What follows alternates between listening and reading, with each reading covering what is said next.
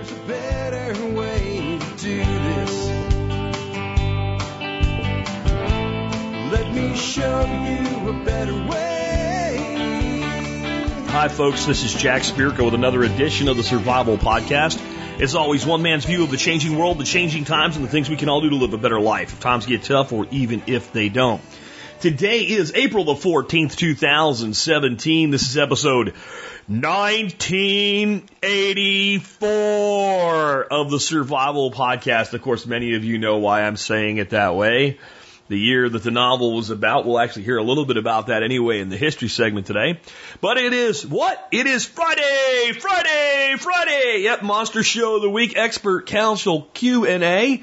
I've got a great lineup of Expert Council members today for you. John Pugliano on whether or not you should use online services like LegalZoom to form LLCs and corporations, etc. Night Vision for murdering feral hogs from Tim Glantz. Erica Strauss on lacto-fermented breakfast salsa. The Skinny on induction cookware from Chef Keith Snow. Doc Bones on the removal of sutures without a doctor. Dealing with lesbidiza. What the hell's that? You'll find out when Nick Ferguson tells you about it if you don't already know. And taking in some calories while intermittent fasting from Gary Collins.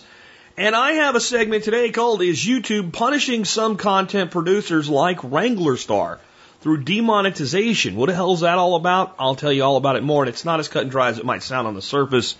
We'll do all of that today and more. Before we do that, let's go ahead and hear from our two sponsors of the day. You know, I use a Berkey water filter in my home, and I have for over 6 years now. It's important to me to have the best quality water, but it's also important for me to get great service, pricing, and support, which is why I only deal with one source. That's Jeff the Berkey Guy Gleason, one of the top dealers of Berkey in the world with customer service that will blow you away. Learn more at directive21.com. Again, directive, and then the number's 21.com. Hey folks, when I started TSP over 8 years ago now, the first company to ever offer to sponsor the show was Safe Castle. And they've remained a loyal sponsor ever since February of 2009. And did you know they give away a lifetime discount membership to all MSB members? They do. And that can save you big money on everything you can imagine for your prepping needs. And with Safe Castle, I do mean everything. Check out safecastle.com today to learn more. And our TSP Business Directory supporter of the day is My DIY Solar House. They provide engineering, consulting, and solar installations for homeowners. Go to My DIY Solar House to learn more. Of course, there'll be a link in the show notes today, and you can find them in the directory at tspbiz.com, where you can list your business for as little as $5 per 6 months, or you can step up and be a bronze listed member or higher and get show mentions as well, like My DIY Solar House did today. Check it out at tspbiz.com. And remember, if you're going to do business with anybody, check the community first. You'll find it all at the business directory. Next up, let's take a look at the year that was the episode. This is a very active year, and we're now into the time where not only I kind of remember stuff like everything that's big news from 1984 and forward, I think I will have some memory of how it affected me or made me think. So it might bring a different perspective to the history segment than I've been able to in the past. We have the McMartin preschool hysteria, which I won't read, but it's basically a witch hunt that ruins people's lives for something that never happened. And if you don't know about it, you should read it. Next up, Iraq uses chemical weapons of mass destruction, and we're sure about that because Saddam Hussein says so. You should read that because it's not the one I'm going to read today. And we have the subway vigilante shoots 4 urban youths. I'm going to read that one because there's a lesson in it for the armed citizen. Before we read that, though, let's look at some notable births. Kim Jong-un, born this year, now the head of North Korea. Mark Zuckerberg, co-founder of Facebook and 5th richest person in the world, is born this year in 1984. Prince Harry, younger child of Prince Charles and Princess Diana. In sports, LeBron James is born. In music, Avril Lavigne and Katy Perry. In TV, American Ferrera, I don't know who that is, from Ugly Betty. Trevor Noah from The Daily Show. And Meghan McCain, co-host of Outnumbered on Fox News. In the movie, Scarlett Johansson and Oscar Wilde, born this year. In film, this year we have the debut of Beverly Hills Cop, one of my favorite movies of all time. Ghostbusters, one of my favorite movies of all time. They should have never made a 2 or a 3. Indiana Jones and the Temple of Doom, love that. And Gremlins, The Karate Kid, Police Academy, Star Trek 3, The Search for Spock, and Amadeus. That's describing my childhood here. The PG-13 rating comes into use. They say Gremlins and Indiana Jones are too violent. Alex Shrug says, I agree that pulling the heart out of a man's chest and showing it to him before he dies is a little more violent than Goonies, but I think Gremlins is on par. I loved Gremlins. Who else loved Gremlins? Let me know today. This year in TV, V, the sci-fi alien invasion series with the most expensive TV production ever at the time. I loved V. And when they brought the new version of V back, I really hated that they brought it back in like mid-season and they ruined it on purpose, it seemed like, because it's an interesting idea for a sci-fi series. The Wendy's Where's the Beef commercials begin. The Apple Macintosh 1984 Super Bowl commercial airs, one of the most successful commercials of all time. In comedy, we had The Cosby Show, Who's the Boss, and Night Court come out this year. And in drama, Murder, She Wrote, and Highway to Heaven. I'm going to call it there because there's a lot of bullet points for this. Let me read some of the other news ones anyway. 1984 is the year George L. Orwell's famous novel takes place. 1984 is required reading. As distasteful as it can be at times, the government, your schools, and the TV news are Orwellian at times. And the TED conference has begun. Did you know that? The whole TED Talk thing? TED Talks, Technology, Entertainment, Design. In 6 years, it will be an annual event. I think a lot of people just think that's an internet, era thing. Chrysler introduces the first minivans this year, and radio talk show host Alan Berg is shot dead outside his home. The white supremacist group called The Order believes that the American government is controlled by the Jews, and since Berg is Jewish, well, now he's gone. 2 men are convicted of violating Berg's civil rights. No one has been convicted of his murder. If you think this kind of nonsense is gone, tune in Monday, and I'm going to share an email exchange with a racist, hateful, delusional listener who hopefully no longer is a listener, because I don't need people like that. And you'll hear things like this and worse come from this person, and you'll get an insight that every once in a while, I'm kind of a dick to people. You really will, because I deal with people like this all the time. Like the lunatic that I'm dealing with, I'm finally not dealing with anymore because I blocked him. But the lunatic who I've been dealing with for several weeks trying to convince me the earth is flat. Yeah, he's serious. Not a troll, really believes this shit. It's unbelievable to me. Anyway, let's take a look at the Subway Vigilante Shoots 4 Urban Youths, contributed by Alex Shrugged. Violent crime in New York has tripled, and the police seem helpless to stop it. Bernie Getz has been attacked before, and yet the police grabbed the man who had thrown him to the ground. The perpetrator was out on the street before Bernard could finish the paperwork. He applied for a gun permit because he carried expensive equipment and large amounts of cash, but his application was denied for insufficient need. With no other option, he bought a Smith & Wesson while in Florida. Now, while on a subway, Bernie is confronted by 4 young men no older than 19. They are hiding sharpened screwdrivers because you never know what an arcade game cash box might need, repair. Things get struck, you know how it is. The urban youth surround him and demand money. They are menacing. At this point, the account gets a little fuzzy, but Bernie is packing and suddenly 5 shots ring out. 4 hit their targets, non-fatal. 1 man is paralyzed for life. Bernie will go on trial for reckless endangerment of the public and attempted murder. The jury will acquit him of all criminal charges except illegal possession of a firearm. He'll get 8 months for that. A later civil trial will find him guilty of paralyzing 1 man. The judgment of $43 million is purely symbolic. Bernie doesn't have that kind of money, so why not $1 billion, $2 billion? Make it 3. It makes no difference. The gesture has been made. Bernie makes a gesture back, and everyone goes home. My take by Alex Shrugged. Okay, this is a little tricky case because of a lot depends on what Bernard was thinking at the time, or rather, what the jury thought Bernie was thinking at the time. Bernie testifying that he believed they would do him harm. After firing 4 shots, 1 man was still uninjured, so Bernie shot him saying, "You seem all right, here's another." That seems like a mistake. I will defer to experts, but the perception of civil jury was that the additional shot was uncalled for and betrayed a mindset as something other than self-defense. But he was in the heat of battle. I hate second guessing. As the years have passed, Bernie believes his actions helped stem the tide of violent crime in New York. Jury instructions were changed to be more favorable to a person defending himself from violent crime. In any case, he still feels fine about it, and that seems reasonable to me. Okay, so I remember this very clearly, and I remember probably about 1985-86, the 2020 piece on it. 2020, the news magazine show with, remember, John Stossel and stuff like that on 2020. And I remember the whole thing very, very well. And I remember the account of the individual that was shot in the back. Now, when he said that, my remembrance of this might be skewed. Maybe he hit the ground, he wasn't hit, because Alex says he was uninjured. What I believe happened was he was hit, but somewhat superficially he was on the ground, And I think the exact quote was, "You seem all right. Looks like you could use another one." And bam, shot him. And that's when he hit him in the back, and that's when he paralyzed him. In any event, at this point, the individual was no longer a threat to him. And as an armed citizen, that's something we need to understand. And you can talk all you want about the heat of battle. But there's a point where the danger has been diffused, and we have to then at that point maybe not stand down, but stop our assault, right? Because it's not an assault, it's the defensive assault, right? Somebody's trying to kill me, somebody's trying to hurt me, I'm going to use violence, right? I'm going to use aggression, I'm going to use intimidation, I'm going to use pain, I'm going to assault the shit out of them so they stop assaulting me. But once I've done my job, I am required by law to halt.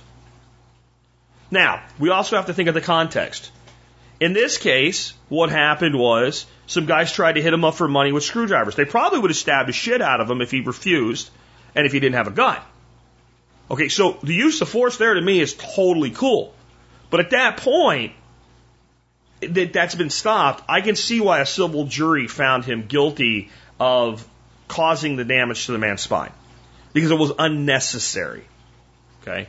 However, let's change the dynamic here. Let's say that Bernard Goetz had come home instead of was on a subway, caught some person in the act of raping his daughter, had shot him, and the guy hit the ground and was crawling toward the door, clearly no longer a threat, and said, "You look okay. Looks like you could use another one," and popped him in the back. Might a jury look at that differently? Because of the context of the situation. Maybe, maybe not. But it would be, if I had to be a lawyer defending one or the other actions, I'd rather defend the second one rather than the one that actually happened. Because it's easier to make a case to a jury or to a judge that because the situation was where it was so heated up that the person lost control. That a reasonable person in this situation would act the same way. That's always the litmus test for lethal force. Would a reasonable person, with the knowledge they had at the time, have behaved the same way? And in this case, a jury was convinced in civil court that a reasonable person would not have shot the guy laying on the ground in the back. And I'm actually surprised that there wasn't some level of criminal conviction. I don't think there should have been, but I'm surprised there wasn't given the climate of New York at the time. Anyway, I will tell you, this did make a difference with muggings and violence in New York City, because all of a sudden, even though the armed citizen was illegal, they weren't going to jail for the rest of their life if they shot you when you jacked them up. My take by Jack Spirko. All right, folks, let me remind you that the main way that you can support the work that we do here at the Survival Podcast is by joining the Member Support Brigade, or MSB for short. And you hear me talk all the time about the over 60 discounts that you get, but let me tell you some of the other things you get. How about 9 free ebooks, including Planting Trees the Low-Cost Easy Way, How to Build Top Bar Beehives, Basics of Sprouting, Building an EPAC Kit, Getting Your Household in Order, Building a Traditional Clay Oven, Building Aquaponic Systems, Secrets of Ballistic Strikings, and Squanto's Garden. All of those are free ebooks that you get only as an MSB member. You can also download MP4 versions of many of our YouTube videos. You get zip files of every episode of TSP ever produced. And how about videos of the workshops here at 9 Mile Farm that we do in the spring and the fall? All of that and more available as an MSB member. You can sign up for as little as $5 a month to give it a shot, or $50 a year. That comes out to 18.3 cents an episode.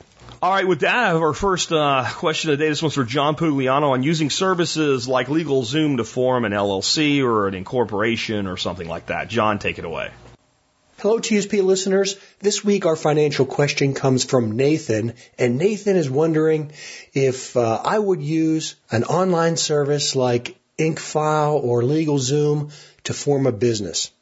He mentions that these websites advertise as offering a low-cost alternative to forming an LLC without having to pay the high cost of a lawyer or an attorney, and he wonders if that's a trustworthy method. Well, Nathan, I do think that they're legitimate. I haven't really heard anybody having any problems using those type services. And so if you're just starting up a small business or, really just getting started with some type of an enterprise and it's not overly complicated, I don't think those are any problem. However, I would say this, before I even used a company like that, because things have moved online and have gotten so simple, I would consider bypassing them altogether and just doing a little bit of research on my own and then going directly to my state's website. The business section of every state has a website where in most cases, as far as the ones I've noticed, you can file your LLC directly online with your state. And the important thing to remember is that LLC is granted by a particular state. It isn't done through the federal government, and it isn't done through any other type of organization. It's authorized through a state, and it doesn't even necessarily have to be the state that you live in or the state where your business is primarily going to be operating. It just has to be the state where you actually want the business to be domiciled. So the business is going to be headquartered there, but it doesn't necessarily have to be the main place that the business operates. Caveat I want to throw in here, I'm just giving you my opinion. I'm not an attorney, but I think the information I'm passing on to you is accurate. I know in my own particular case, I live in the state of Utah. Utah is an extremely business-friendly state. If you want to form an LLC, and I guess I should step back, LLC for the listeners that don't know is a limited liability company. It's a legal entity that's been around for, since about the 70s is when it was first created. Started to get popular, though, around the 90s when people realized that it was a very effective legal structure to be able to create a separate entity that protected an individual's personal assets from their business operations. So that's why it's a limited liability company. Generally, and this isn't in all cases, but generally, if your business is operating legally and ethically and it's set up properly, should the business get sued or get into some type of a legal issue, in many cases that LLC can operate as a firewall where it protects you and your personal assets like your home against a legal judgment if your business would get sued for something. Prior to the popularity of LLCs, people just formed sole proprietorships or doing business as their own name. I think in this day and age, unless you're going to have a more complicated business structure like an S Corp or a C Corp, then, in almost every case that I've run across, you should form an LLC. You can do them for property ownership. You can do them for small businesses. You can do them for actually very complicated businesses. Incidentally, if you want to know more about LLCs, for those of you that are MSB members, at the 2016 TSP workshop in the fall, I did do a class on legal structures about LLCs. It was mostly about buying property, but I went in and talked about the different types of legal entities that can operate as a business. So if you have access to MSB, you might want to go check out that video. So back to Nathan's question. As I was mentioning, Nathan, you might want to check with your state's business website because here in Utah, it's extremely, extremely simple to form a limited liability company. It costs $70 to do the initial registration. You go directly on the state's website. You go under the part that issues business license. And you literally just click the form and it asks you the questions. You can fill it out by doing a little bit of research ahead of time and knowing how an LLC operates, what type of positions are required to be held. The state of Utah actually provides that boilerplate form, and you can very simply go in, enter all that relevant information. As I recall, there's a link on there that forwards you over to the federal government to sign up for your EIN, your employee identification number. What I'm trying to say here is that my experience, with a little bit of work on your part, you could very easily set up an LLC. Everything was there. It only cost $70. And then to register your business each and every year thereafter, it only costs $15. And it's just a matter of you get a postcard in the mail every year. You verify the information. You pay your $15 and you're good for another year. So it's a very, very simple process in some states. Now, Nathan lives in Maine. I looked at the Maine State website. You can go on there as an individual and register your own LLC. It does not look as easy as the state of Utah. In fact, I Googled Maine to see where they ranked as far as friendliness to small business, and Maine is really at the bottom of the list. It's like, I don't know, number 47 or 48 out of 50 states. So unfortunately, it's not a small business friendly state. But all those forms are on the website. It just looks like you have to do each one individually, and it may take a little more homework to know which ones are required and how to put them together. So Nathan, I would encourage you to go ahead and try and do something like this on your own. Now, having said that, I don't want to disregard the use of professionals. In particular, I'd encourage you to find a really good CPA to help you with your taxes. And then also, if you're going to be bringing in business partners, or you're going to be doing some very sophisticated corporate structure, or if you're just unsure about how to put together this whole entity, then by all means, go out, find a good attorney, and spend the money, because you don't want to be penny wise and pound foolish. The money that you pay up front to pay a professional to keep you from making mistakes is well worth it, because it could save you a lot of money from problems in the future.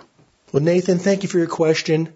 For those of you that want to hear more about my opinions on the stock market or building wealth, please check out the Wealth Setting Podcast. For the Expert Council, this is John Pagliano of Investable Wealth.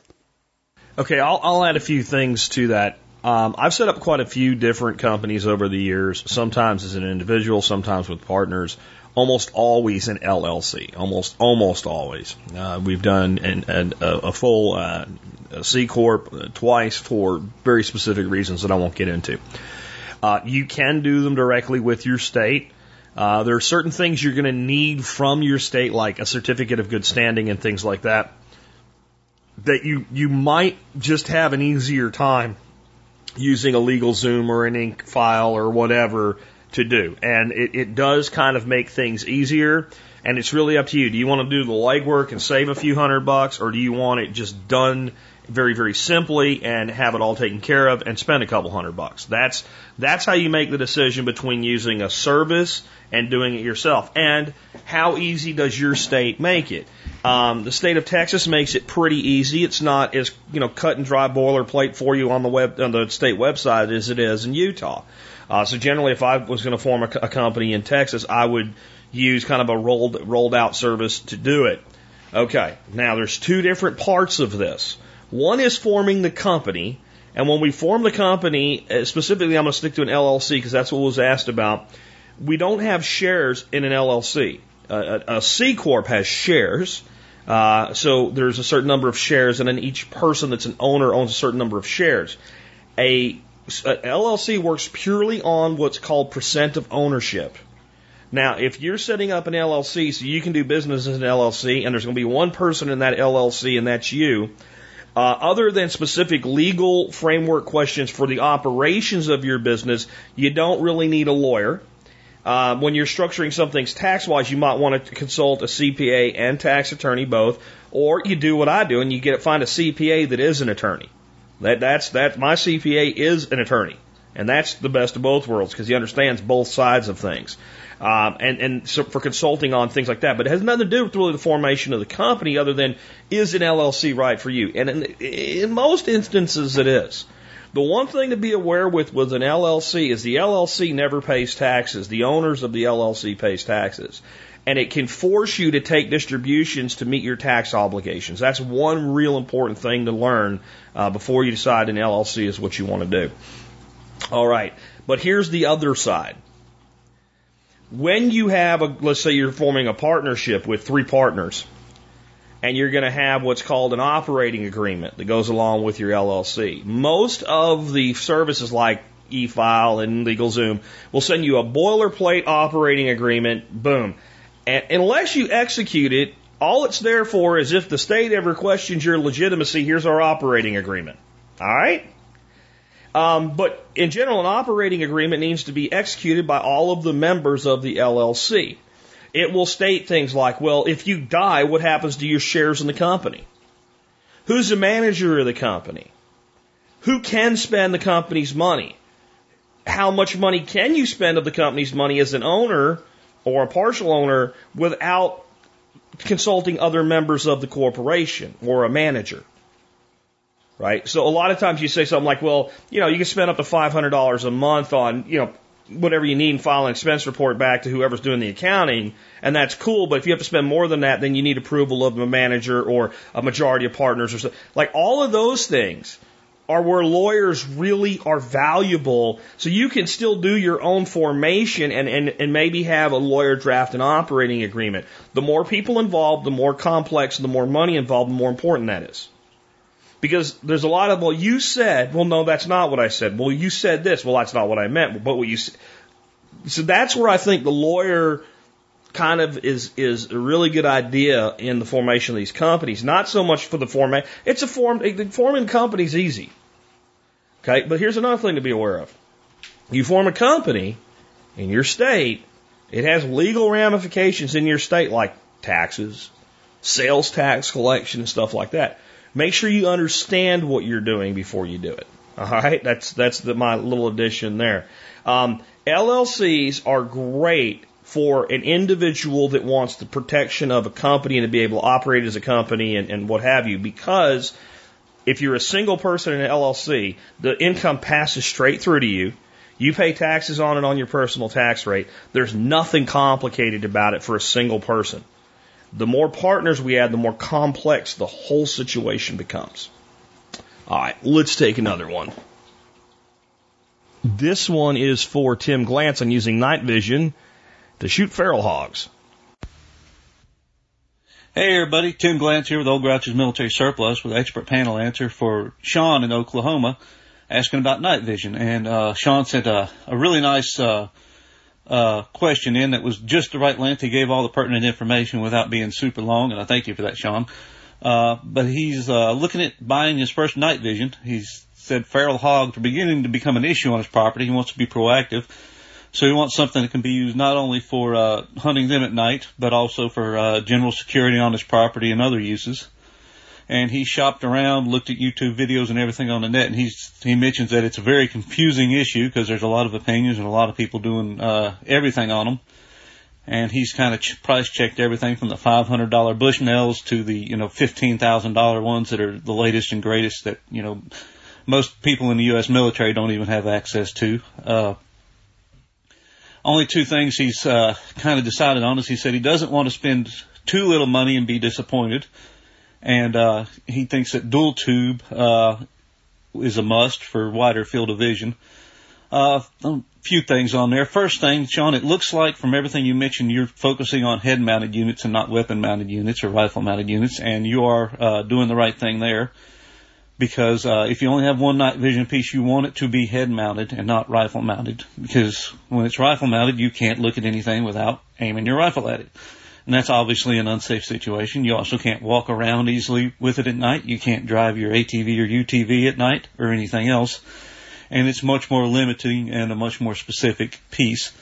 And the way I like to go is instead of a rifle-mounted unit is a head-mounted unit with a good infrared laser. With that, you're good out to 200 to 300 meters if you zero that laser properly with ease. I've shot that far with them. You are right that night vision is one of those places where if you don't spend enough, you will be disappointed. And the $500 and even $1,000 units will disappoint. When you jump into the $1,800 to $2,500 range, you have a huge jump in capability, lifespan, and durability. And now where I will say you might want to rethink it is you're thinking about dual tube being a must. And there are two reasons for that. I've got a lot of time using single tube. 99% of the U.S. military, that's going to be out doing ground combat is going to have single tube. You have to get into the spec up guys or your aviation guys to really see many dual tubes out there. And dual tube really, it doubles the price, literally, because you're literally buying two night vision units put together into one. All the expensive pieces in there, you're doubling. The only things that you're not doubling are the head mount and everything else that are not the expensive part. So you're getting into a lot more money, and typically it's even more than doubled. Where I would suggest looking for you, the two options I generally suggest for people starting out are either a mil-spec PVS-7. PVS 7 is the mono tube that has 2 eyepieces where you've got your series of mirrors that take both eyes into the same tube. Or your PVS 14, which is a single tube head mounted unit where it just comes down and covers one eye. And then also you can weapon mount that 14 if you want behind a night vision compatible optic. Although most people don't do that for the most part, especially in your situation. The PVS 14 is a little cheaper. The PVS 7 is a little cheaper, not the 14. The 14 is newer, it's going to be lighter, and it's going to be more versatile. And I'm going to suggest the 14 for you for one of the reasons of versatility is that it is possible to have dual-mounted 14s to give you that dual tube if you want to. So the avenue I'm going to suggest you try if you really think that dual tube is the way you want to go is to buy a single PVS 14, try it, use it with the head mount in the single tube configuration, and then if you decide that you really want to try the dual tube, you can buy the mount that will go on your rest of your mounts that will hold 2 of them, and you can buy a second PVS 14 to mount on there. Just make sure you get similar tube specs on the second PVS 14, so buy it from the same vendor so you're not unbalanced between the 2 eyes. And the reason I would suggest going that route if you're really set on the dual tube is it gives you options. Number one, they're both totally independent units so that if the power supply goes bad on one side, you've still got the other side you can use in a monotube. You can also take them apart and have 2 people with a single tube head-mounted one, monocular style. And it gives you all those options, whereas if you bought a purpose-done, only usable as a dual tube setup like one of the ANVIS units that aviation guys use, you can't split it up for two users, and if your power supply goes bad, both tubes are down. So that's the way I would suggest doing it. And if I was sitting there down with you, I would say buy yourself a good PVS 14, just a single one. Get the mounts and everything, run it as a monocular, and then if you really think you need that dual tube configuration, invest in the second PVS 14 and the dual mount to hold them both. But as I said, I think you will get that single one, and I think you'll be very pleased with how it works and realize that the expense it's going to take to get that dual tube configuration is really probably pushing the point of diminishing returns for you. Hope that helps, and I hope that gets you a little insight into getting started. But definitely go up there and spend more than the Bushnells. Get into the $2,000, $2,500 range. A little more if you can swing it on the PVS 14 up to about $3,000, and you'll get a really nice one you'll be happy with. Especially since you are a ranch and you can do that as a business expense. That helps with it. And run that one in a monocular style before you invest in twice as much money to dual tube it. And if you do decide to try the dual, make sure you buy a second set of head mounts to use it as a monocular too, so you can have the idea or have the option of either running both for one person or splitting them up so 2 people have night vision. Once again, if it was me, I'm probably not going to be out doing that kind of stuff alone, and I would rather have 2 people with monoculars than one person with a dual tube. For a variety of reasons. But if you do it that way, it gives you the option to run it both ways. Hope that helps. And as always, if you got any follow-up questions or anything, don't hesitate to contact me. You can get me my email address off the store's website at oldgrouch.com. Everybody out there, we've been running some great sales, so be sure to check our Facebook page. It's facebook.com/great surplus deals. Every time we announce something, it comes out on there. And be sure to check it out because we've been running some stuff out at some really killer prices here lately. I've made some good buys and been passing some stuff on to folks. Thanks a lot for the show, Jack, and thanks for the great question, Sean, and hope everybody has a great day. Okay, everything Tim tells you about night vision is not only accurate, it's more accurate than I can tell you because he knows a hell of a lot more than I do about it. Okay, so I'm gonna take a little bit different of an approach here. If you want night vision and killing pigs is a way to justify the purchase, then great.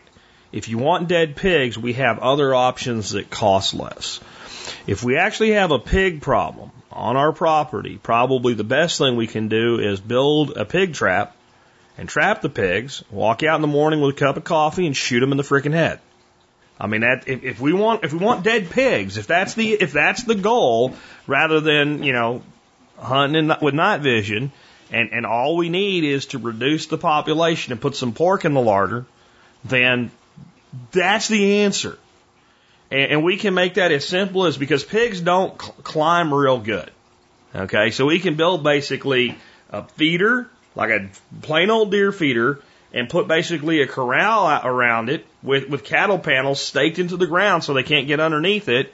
And all we need is an actuated gate, and we can take a cheap, I mean, you don't need a good one, I'm talking like a $30, $40 game camera, and stick it out there and figure out what time of night most pigs are around that feeder at the same time. And it might take a while before they start showing up.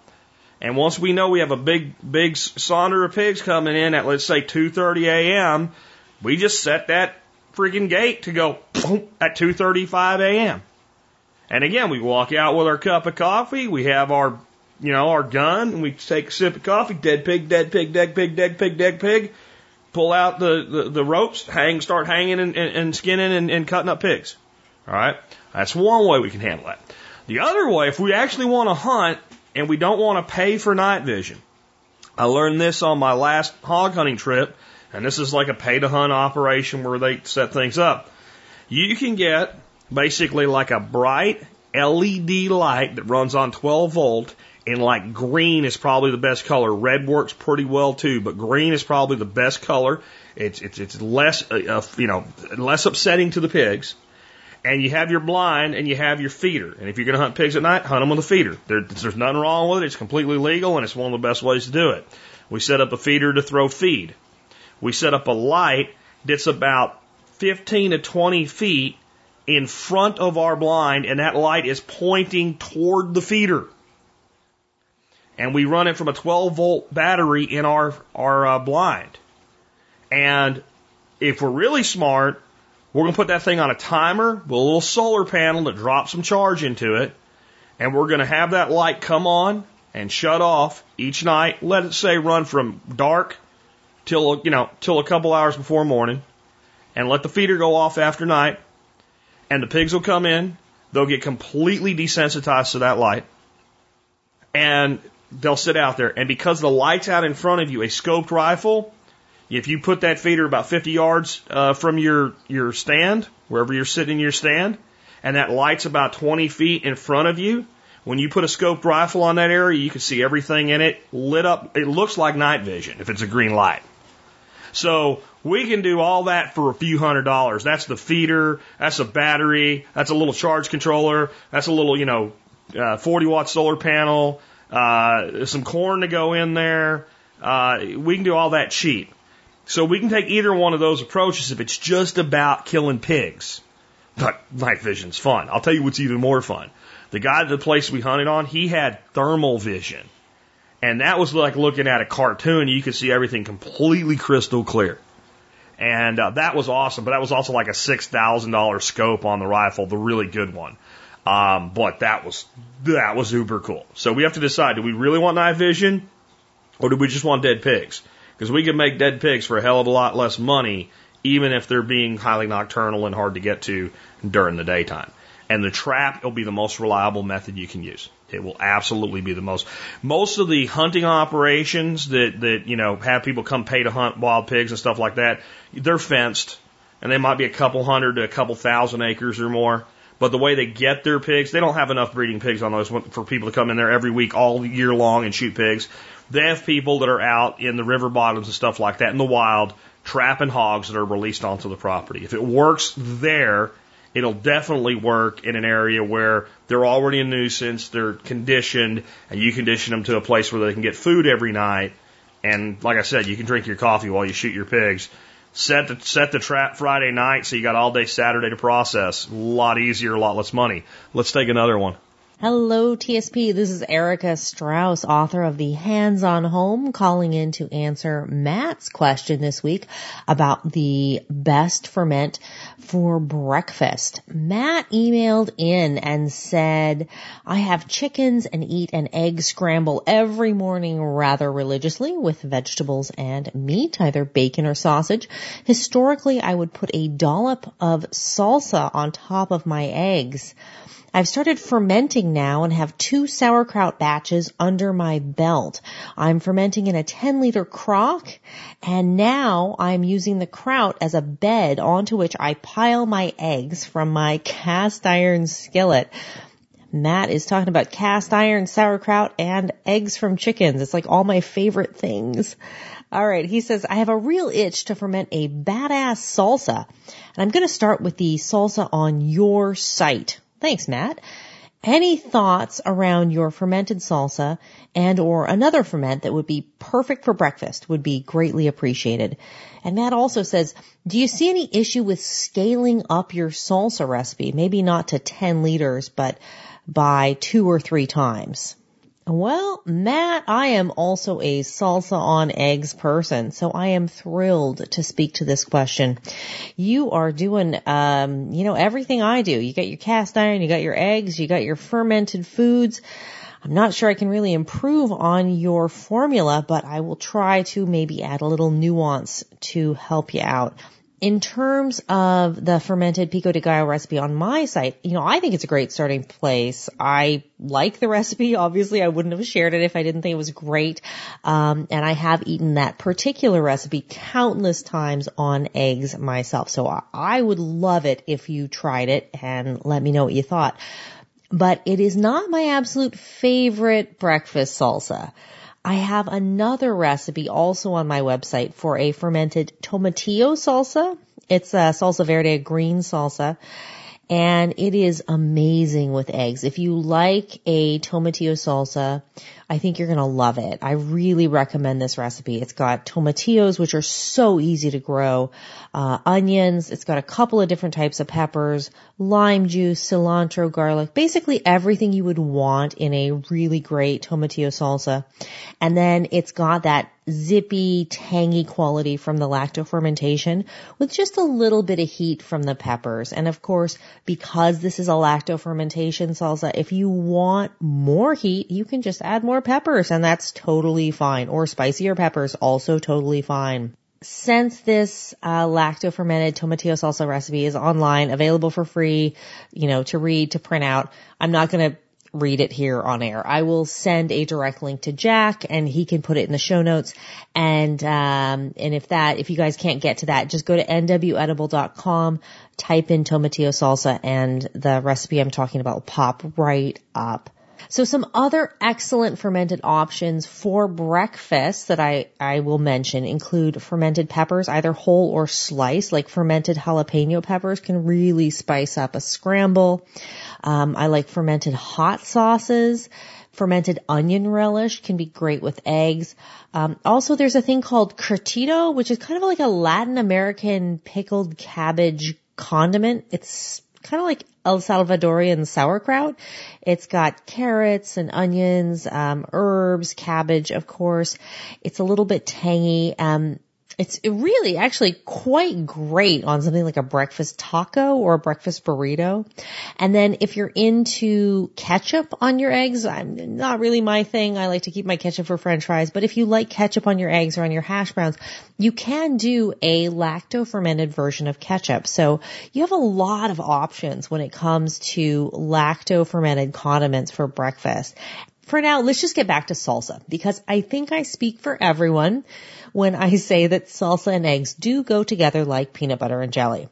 Now, Matt, you asked if you could scale up the recipe for lacto-fermented salsa on my blog, and the answer is, yeah, kind of, but not really. The reason is because of some reader feedback. That particular recipe is lowish in salt by the standards of a typical lacto ferment, and so it relies on a combination of both salt and active culture whey for a kick-started, fast, safe lacto fermentation. And there's nothing wrong with that, but because it's a little bit of a lower salt ferment, it does tend to make this ferment that won't last quite as long compared to a higher salt ferment. And that's perfectly okay for a small quantity of salsa that one could reasonably expect to get through in a couple of months, and store in the fridge. But it can get a bit problematic if you, say, quadruple the recipe and you want to store the salsa at, root cellar or higher room temperature. So instead of just multiplying ingredients, what I would like to do is just take a minute and teach you and, the rest of the fam here in TSP land how to make any quantity of lacto-fermented salsa, lacto-fermented condiment, and do it without really having to follow a recipe so that you don't have to be, kind of a slave to someone else's concept of what your salsa should taste like. The first thing to know is that all lacto-fermented vegetables fall into one of two categories: brine added or self-brining. A brine added ferment is like the classic sort of cucumber dill pickle. You have a vegetable, either whole vegetable or in pretty big chunks. And separately, you have a brine of water, salt, and, whatever spices you want to add. And you put your whole or your chunky vegetable in a jar or a crock, and you pour the separate salty brine over the vegetable. And that's it. The amount of salt in the brine is what you're relying on to do the fermentation, to sort of create the safety zone that allows those salt-tolerant lactic acid bacteria to go to work. And the amount of salt in the brine will vary based on the vegetable and how hot your climate is and how long you intend to do the ferment.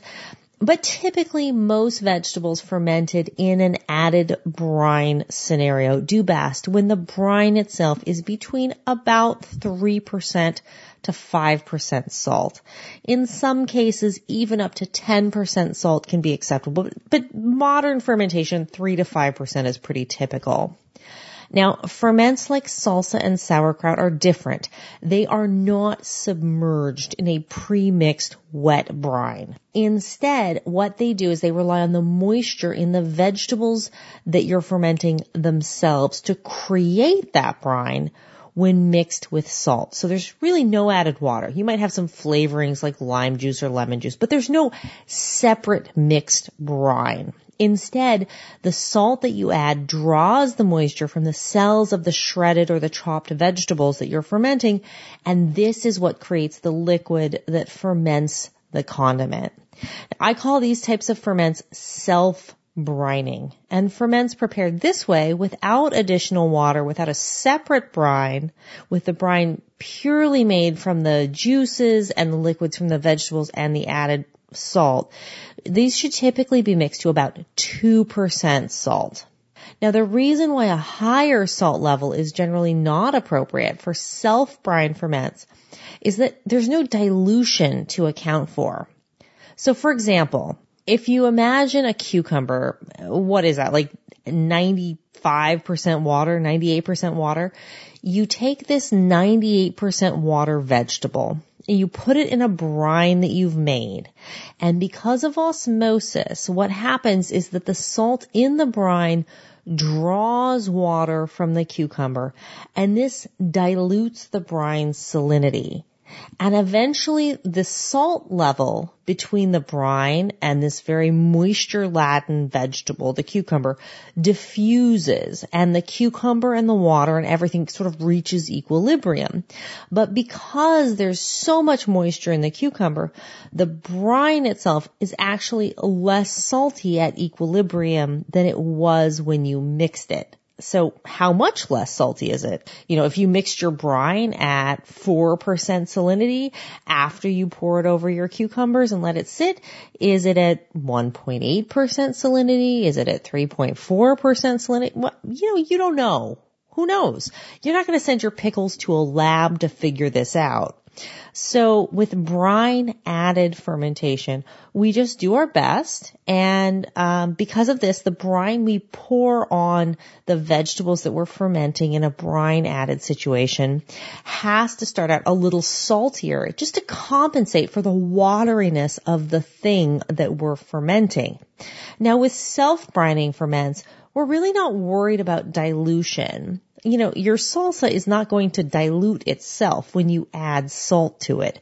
If you measure in enough salt by weight to bring a certain amount of salsa up to a 2% salinity, the moisture that is drawn out from the tomatoes and the onions by that salt, it doesn't dilute a brine, it creates it. So it doesn't matter if the juicy tomatoes before salting become slightly less juicy tomatoes in salty tomato juice after salting, because osmosis will eventually ensure that everything stabilizes at the same 2% salinity we mix to. And in this way, self-brining ferments like sauerkraut and salsa are actually easier to be quite precise with, and so they're the easiest to get right in any quantity, time and time again.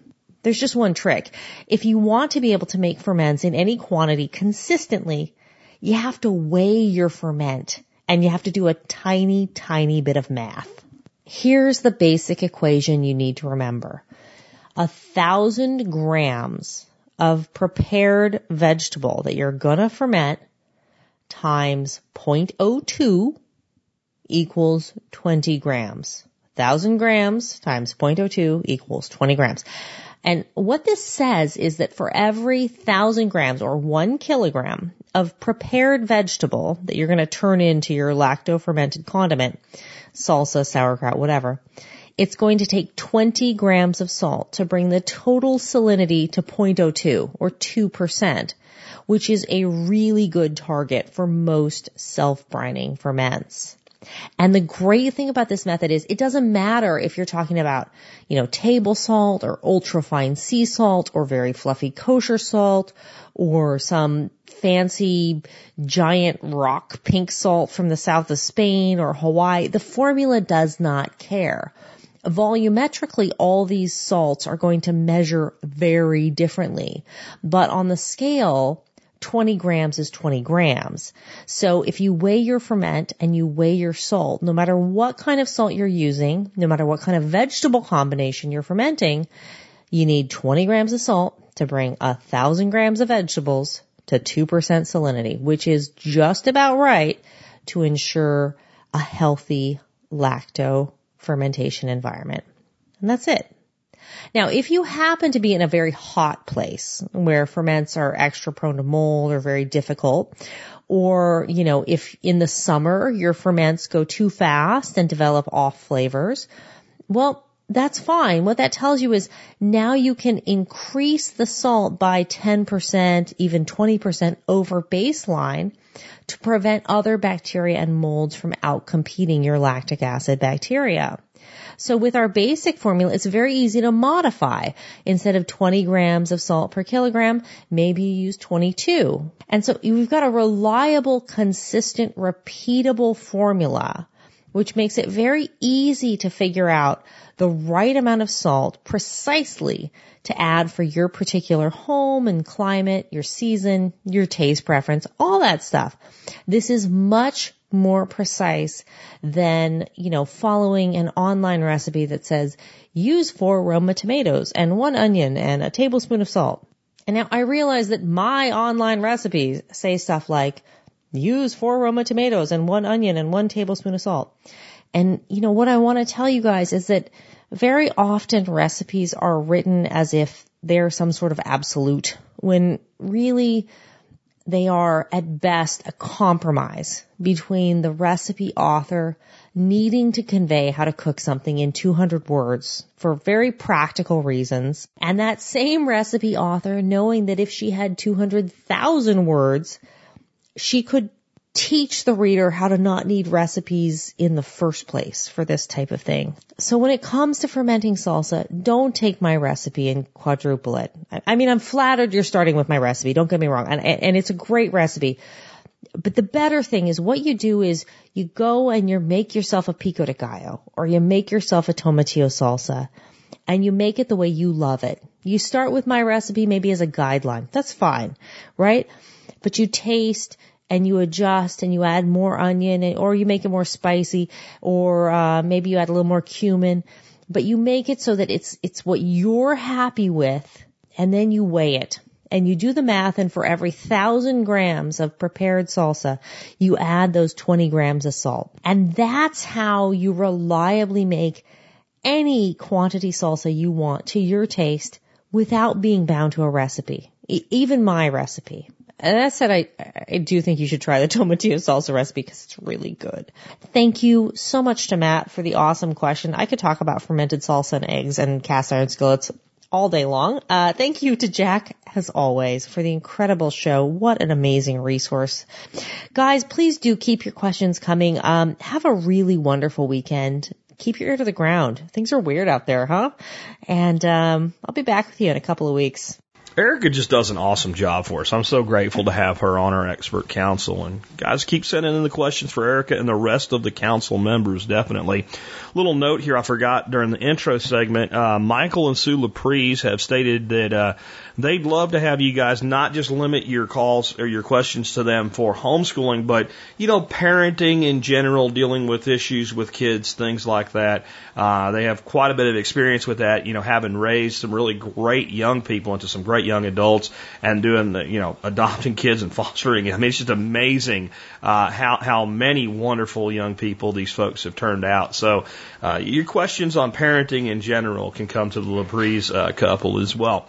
Next question I have is now for Chef Keith Snow on induction cookware. Chef, take it away. Hey, Chef Keith Snow with HarvestEating.com. Want to respond to Claude from Finland. And Claude is asking a good question here. And this gets right to the heart of some classical Italian cooking techniques and also what pans are going to be the best for this. So we'll talk about that now. Now, Claude, you are correct in that traditional Italian pasta, what's done is the pasta is cooked al dente. And for those that don't know, al dente just means to the tooth or toothiness. So some chew left in the pasta. Now, if you're going to make pasta in the way I'm about to describe, if you overcook the pasta, in other words, if it comes out of the water being fully cooked and then you have to put it into the pan to finish it, you're going to have crap, basically. You're going to have pasta that's overcooked, falling apart. So get used to tasting a little bit of chew in your pasta because that is a lot more classical than overcooked pasta with a condiment or a sauce lathered on top. And that's what you get in most restaurants. You'll get, pasta on the plate and then they'll take a big ladle full of red sauce or something like that and they'll spoon it on top. And, that's great. I love that myself. There's nothing wrong with that. But if you want to get into something a little more traditional, just listen to how I'm going to describe things. Now, in Italy, like I said, they cook the pasta al dente. And then it's taken from the hot water and it's usually added into a skillet or a pot, something that has the condiment in it. And the condiment is just that. It's a condiment. In other words, when you have a hamburger, you put a little condiments on there, but those are just little additives. They're little flavorings. They're not, that's not the dish. In America, we tend to have the pasta there and then the sauce is a dish where we'll ladle on 8 ounces of, cream sauce or red sauce, and it's basically sauce with some pasta. In Italy, it's completely opposite. So properly cooked pasta is that's the dish, and then it's got a condiment.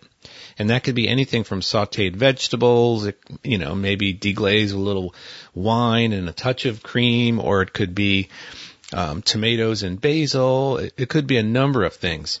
But the way you do it is important, and definitely the pan that you do it in is important. So Claude was in Italy, and he checked out how they did it there. So here's a great example. Let's just say you wanted to do, I'm thinking of a shape here, I don't know, tagliatelle with some wild mushrooms and maybe a touch of cream. So in your pan over a medium-high heat, you'd have some good extra virgin olive oil, maybe half of a minced shallot, 2 garlic cloves. You'd start those going, put in a little bit of fresh thyme and some freshly chopped mushrooms, and you'd crank the heat and start sauteing these up a bit. Maybe you deglaze, in a few minutes with some Marsala wine or something like that, and then add maybe a little bit of stock and a touch of cream and a couple pats of butter, some Parmesan cheese. Now you've got this lovely condiment in there. Your pasta comes out of the water al dente, so it's not fully cooked. It can't be fully cooked. And then you add it to the pan and you take your tongs and you start to move it around and toss all that goodness that's in the pan in the pasta. And what happens is the liquid that's in there will get absorbed in the pasta. The heat from the pan will cook the pasta fully. And then you just toss everything out, and it's kind of already mixed, and there's no pasta at the bottom of the bowl with a lump of stuff on top. That's how they do it in Italy. Now, moving to the pan, this is an interesting kind of evolution for me with pans. Now, obviously, coming from the restaurant business, I love non-stick pans, but the technology that I've always seen has been, they work great in the beginning, then they start to get scary scratches on them and chips and all that, and then you start thinking, man, am I ingesting that stuff?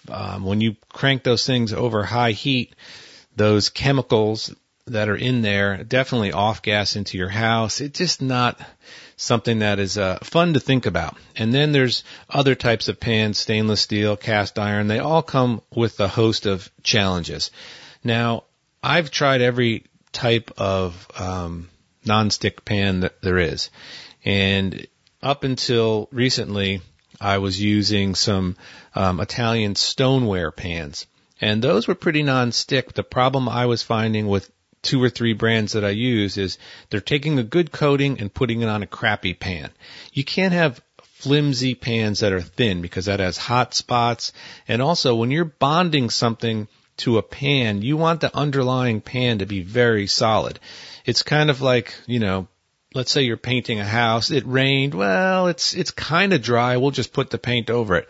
You want dry wood the right day. It's got to be, it can't be too cold, can't be too moist, because you want that paint to adhere to the surface. It's not much different in making these pans. If you take something that might be a good surface and you made it to a flimsy aluminum pan, that coating is not going to last very long, because when you put metal over heat, it expands, it moves, it definitely changes its shape. There's no question about it. It's just simple physics.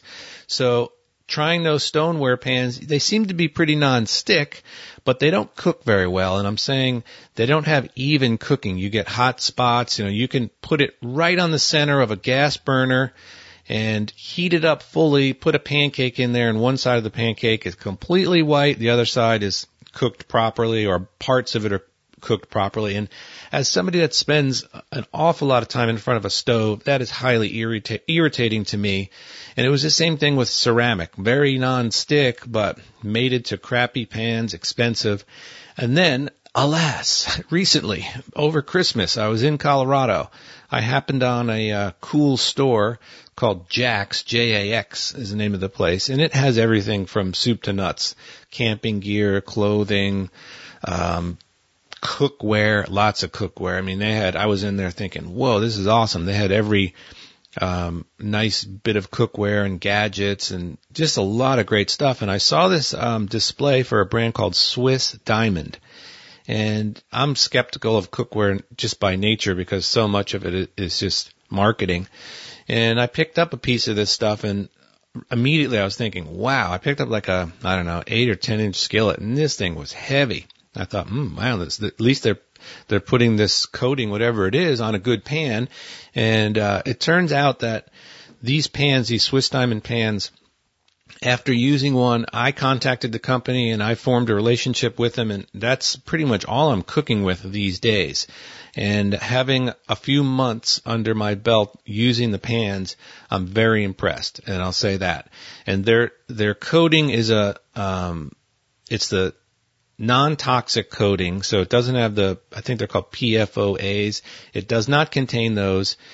So it's a safe coating, and it also, they call it Swiss Diamond. What they do is they take literally diamonds, they're crushed up into a powder, and who knew, but diamonds are very non-stick by nature, and they're also some of the hardest substances, on earth.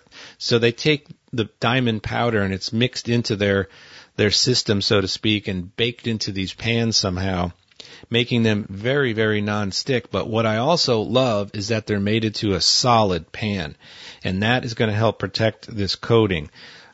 So these things cook really well. They cook very evenly, and once they're to temperature, and because there's a lot of mass to these pots, once they get to temperature, then they take a long time to cool down, but they cook evenly. And Claude, there's definitely an induction line, and that's what I have. I think only one of the pieces that I have is not induction friendly. So they make regular ones, and then you can't really tell the difference except the bottom is a little different, but they are induction friendly.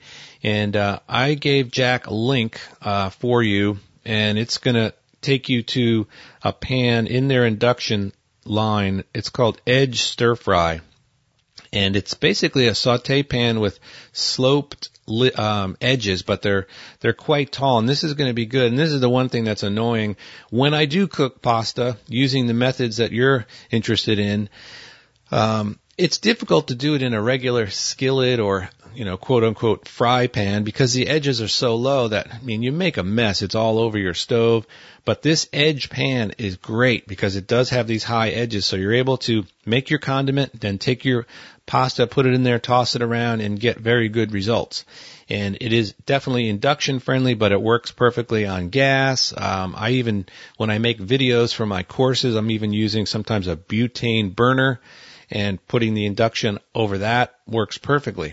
Now, the one thing you want to do is not, these things are very tough. They're much, much more durable than any other cookware in my research. Now, you still don't want to be taking metal, you can use wooden spoons, silicone, all that, but you don't want to be digging metal in there.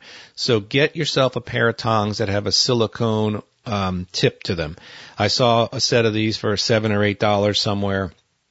I don't know how great they are, but the point is the tips of them were, had nice, soft, high temperature silicone, so you can use these tongs in this Swiss diamond pan without the fear of damaging it. The other thing I love about these pans is they're all oven safe, the handle. So last night I had some guests over. I made a tortilla, which is a Spanish dish of eggs and potatoes. I put a little smoked paprika in it. It was unbelievable. It starts out on the stove and then it's finished in the oven. I had it in a 375 degree convection oven, and the handles are rock solid.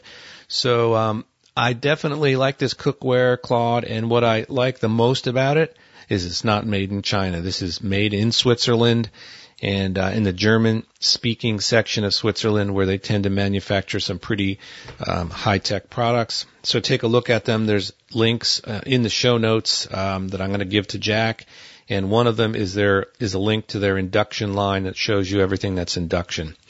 So that's it. I hope this helps give you an idea of pan and also, a tap on the back for learning that proper method of cooking pasta with the condiment.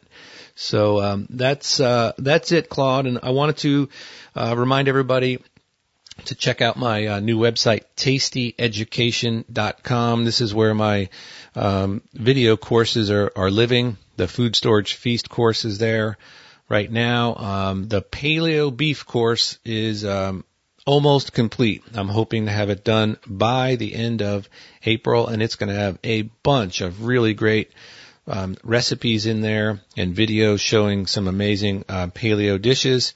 So do check that out, and thanks to everybody for supporting Harvest Eating and also the Survival Podcast. Jack, have a great weekend. Everybody, take care.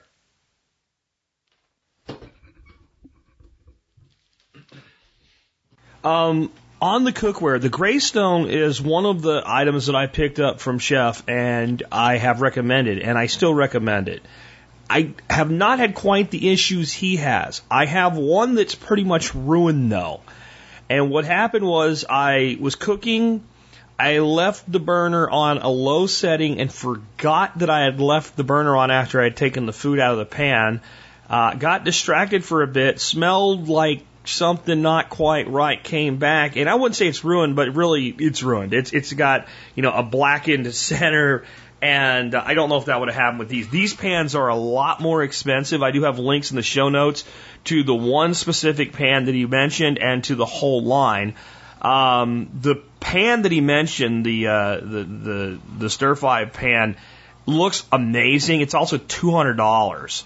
I'm gonna have to do some more research on this myself before I figure out what products from this line I'm going to buy to test myself. I will be testing these out. As you guys know, I am a huge fan of cooking. It's one of my favorite things in the world to do. I love to cook for friends and family, and I like using the best gear that I can. But I found the Greystone stuff to be just fine, as long as you don't push it past its limits or forget it's sitting on a freaking gas burner jack. I will say the handles kind of loosen up and need to be retightened and all. And this stuff, I have thought to myself using it, it'd be nice if these were a little thicker, a little heavier weight, especially the base of the pans. I occasionally go back to my old school cast iron. Not probably the best thing for pasta, but probably would work just fine. And plain old carbon steel. I mean, well-seasoned carbon steel, tossing pasta in that's as traditional as it gets. So, I will make the commitment to you guys that I will spend some of my hard-earned money on some of this diamond cookware and give it my thorough beating and come back to you with what I think about it. However, Chef Keith's recommendations are always damn good. If he's sold on this stuff at the price, it's probably the best you can get on the market right now. It probably is, but I'll dig deeper into it. Let's take now a question for Doc Bones on removing your own stitches, or as the professionals call them, sutures. Hi, Joe Alton, MD here, also known as Dr. Bones of the survival medicine website doomandbloom.net, now with close to 1,000 articles, videos, and podcasts on medical preparedness. I'm also the co-author, along with my lovely wife, Nurse Amy, of the brand new 700-page third edition of the Survival Medicine Handbook, the essential guide for when medical help is not on the way. This week's question for the expert council comes from Tom, who writes, how can I minimize the chances of a wound opening after the removal of stitches, and what can I do to treat this at home should it happen? Had to get 15 stitches on my shoulder blade, can't see myself paying for their removal. Seeing as how they're located in a position where the skin is tight and mobile, I wonder if this is a good idea. I plan on taking it a bit easy in the week or so after removal, but working construction, I occasionally have to pick up and move some heavy material. I'd hate for this to turn into an extended ordeal, or worse yet, become infected. Trying to decide if I'll be okay removing the stitches myself, or if I should just pay the doctor. Tom, sorry for your injury and glad to see you're healing okay. By yourself, I assume you mean a friend or loved one if the wound is actually on the shoulder blade, on your back. Over areas where there is mobility, I'd wait probably 2 weeks, maybe more, before removing them, as opposed to maybe a week, 10 days, probably 10 days in your case, elsewhere, if it's in an area that's not over a joint or in a particularly mobile location. If you had a doctor put in the stitches, interestingly enough, normally they don't charge for their removal. At least I didn't, or have an arrangement with a clinic where it can be done cheaply for those without insurance. You'll probably have to ask what their deal is for uninsured patients if that's your case. For a stepwise description of the suture removal process, you could check out this link on WikiHow, www.wikihow, WIKIHOW.com, /remove-stitches. Again, first contact the ER, clinic, or private doctor who performed the procedure in the first place. They really should remove the stitches for free, or at least pretty darn cheap. Just an opinion. This is Joe Alton, MD, that old Dr. Bones, wishing you the best of health in good times or bad. Thanks for listening. Hey, do Nurse Amy and me a big favor by following us on Twitter at Prepper Show, on our YouTube channel at Dr. Bones Nurse Amy, and our podcasts, The Survival Medicine Hour at blogtalkradio.com, and our current events podcasts, American Survival Radio at gcnlive.com or americansurvivalradio.com. Also, don't forget that Member Support Brigade folk get a special coupon code for discounts off our medical kits and individual supplies at store.doomandbloom.net. That's store.doomandbloom.net. Thanks again. Personally, I've had stitches in the past that I've removed myself because they weren't on my back where I couldn't get to them. And the wound looked well healed. I took a small pair of snips and lifted up on the thing and snipped them off and pulled them out. I didn't do any of the crap that's in the wiki article that I will, of course, link to for you. Soak everything in alcohol and hot water, and it's a well-healed cut. You're pulling a thread out of it that's been sitting there exposed for weeks. However, some wounds don't heal as well, etc. I think we have to make our own decisions with things like this. For me, it isn't even, well, the doctor will remove it for free. Okay, so now, this is back when I'm working, I have to take work off, I have to go sit in the freaking office for 30 to 40 minutes, then I'm going to sit in the waiting room for another 15 to 20 minutes, the nurse is going to finally walk in, yank the stitches out, the doctor may or may not walk into the room backwards, look at it, go, yeah, that's fine, and then I'm going to stand around waiting to sign some paperwork or pay the miniature bill or whatever it is, and finally get my ass back to my life. I do think there are certain things that we are called into medical offices for that are unnecessary. I don't think that's always stitches and sutures, but I think sometimes it depends on the wound. Was it serious? Was it something that was stitched, but it probably could have got by without it? Was it a deep cut where there was internal stitches with muscle being pulled back together as well? And those stitches, of course, will dissolve in time in the body. Is there potential? I think we have to look at the totality of it, but you know, I had a cut one time on the tip of my ring finger on my left hand, you know, your wedding ring finger, and I had cut it on a barnacle, and it was long enough to need about 4 stitches.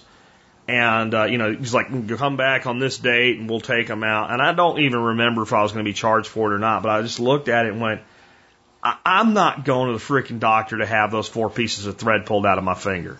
Now, when I pulled them out, they came out nice and easy. They feel weird, but they didn't hurt. They didn't stick. Nothing bled. Everything was good. I went on about my way. If that had not been the case, I would have went and sought, you know, medical follow-up on it. So I think that's something we should think about before we decide whether or not, you know, is it or is it not worth 3 hours of my day? And if there's any question, it unquestionably is. And if there's really no question, then to me, it's not. But you got to make your own mind up and things like that. Next question I have is for Nicholas Ferguson on something called Lespedeza. If you know what this is, you either think it's okay or you hate it. And if you don't know what it is, you might be like, what's that? Well, Nick will tell us and tell us how to deal with it. Hey there, it's Nick Ferguson from HomegrownLiberty.com calling in to answer your questions on homesteading, permaculture, plant propagation, and how to make a homestead work on a tight budget. And the question I have today is on getting rid of Sericea lespedeza. That horrible weed that I'm looking forward to getting growing on my property here. Well, first, let's kind of break down what the beneficial aspects are to this plant before we talk about eliminating or reducing its presence on a pasture. Well, first of all, it's a nitrogen-fixing legume that has high tannin levels in the plant matter, and it's actually used as a natural anti-helminthic. It's a dewormer because of the high tannin levels. I want to use it for a dewormer for my goats and sheep. And those higher tannins actually dispel worms, but at the same time it makes it slightly unpalatable. So if it's dominating your land, then that's going to be a problem because it's going to be unpalatable. And normally, any time that there's one kind of weedy type plant dominating your land, then that almost always seems to indicate poor pasture management or fertility or any number of problems like that. But normally it's poor pasture management. So the first and foremost prescription to fixing that problem is going to be effective intentional rotational grazing patterns across your landscape. You need to be hammering that forage with all your animals in a rate that will reduce the total available forage by 60 to 75% in the spring, when it's going to be pushing all of its root reserves into top growth for that spring, rush. And then as soon as you see the plant start to push flower buds, that's the critical point where its energy reserves are the lowest in the roots. So if you mow the whole pasture at that point, you're going to seriously reduce the vigor of the Lespedeza and disadvantage it for the next year. Now, most people will see relatively good success with this set of methods alone. And the next thing I'd suggest, if you're able to, is to do a combination subsoil ripping with a compost tea application followed by a diluted molasses spray about a month later. And if you do those extra things, you'll be further disadvantaging the Lespedeza while boosting soil life and reducing compaction. You're going to be shifting everything towards a healthier pasture, which remedies most of the reasons why that weed is gaining dominance. So all those things combined should get you pretty close to managing that weed effectively. Just remember, attention to detail is important here, and you'll need to make sure you mow at the right time and not afterwards. We want to interrupt the life cycle and advantage the more desirable pasture species. We're looking for balance and health. So all those things I suggested will do nothing to harm your pasture ecology, but instead will improve it. And there's one more drastic measure that you can take, but I discourage it except for an extreme situation, and that's to burn the pasture around September-ish. And burning it will actually help speed up the seed coat degradation, which makes a whole bunch of that Lespedeza germinate the next year, and maybe a little bit that fall. So it'll make it more of a problem the next year, but at least you'll have expended the majority of the seed bank in the soil. So if you do decide to burn, then please make sure you improve the soil afterwards with the winter cover crop and compost tea application, and make sure you're going to be able to graze that effectively the next year. I hope that helps you out. The timing was kind of funny because I was at a client's location when I got this question from Jack. We were literally just talking about it, me and the client, and I showed him the email, and it's just funny. He just looked at it and kind of did a double take and said, "Oh my gosh, you've got to be kidding me," because they were having this exact same issue, and we were just talking about it. So that was kind of funny. I just thought I'd throw that in there. I was up in Missouri planting, over 1,000 fodder trees, putting in a pond, over 1,000 feet of swale. We had a lot of fun. And speaking of fun, if you haven't heard, we're having a bit of a get-together in Saline, Louisiana on April 29th. I'll have plants and trees for sale.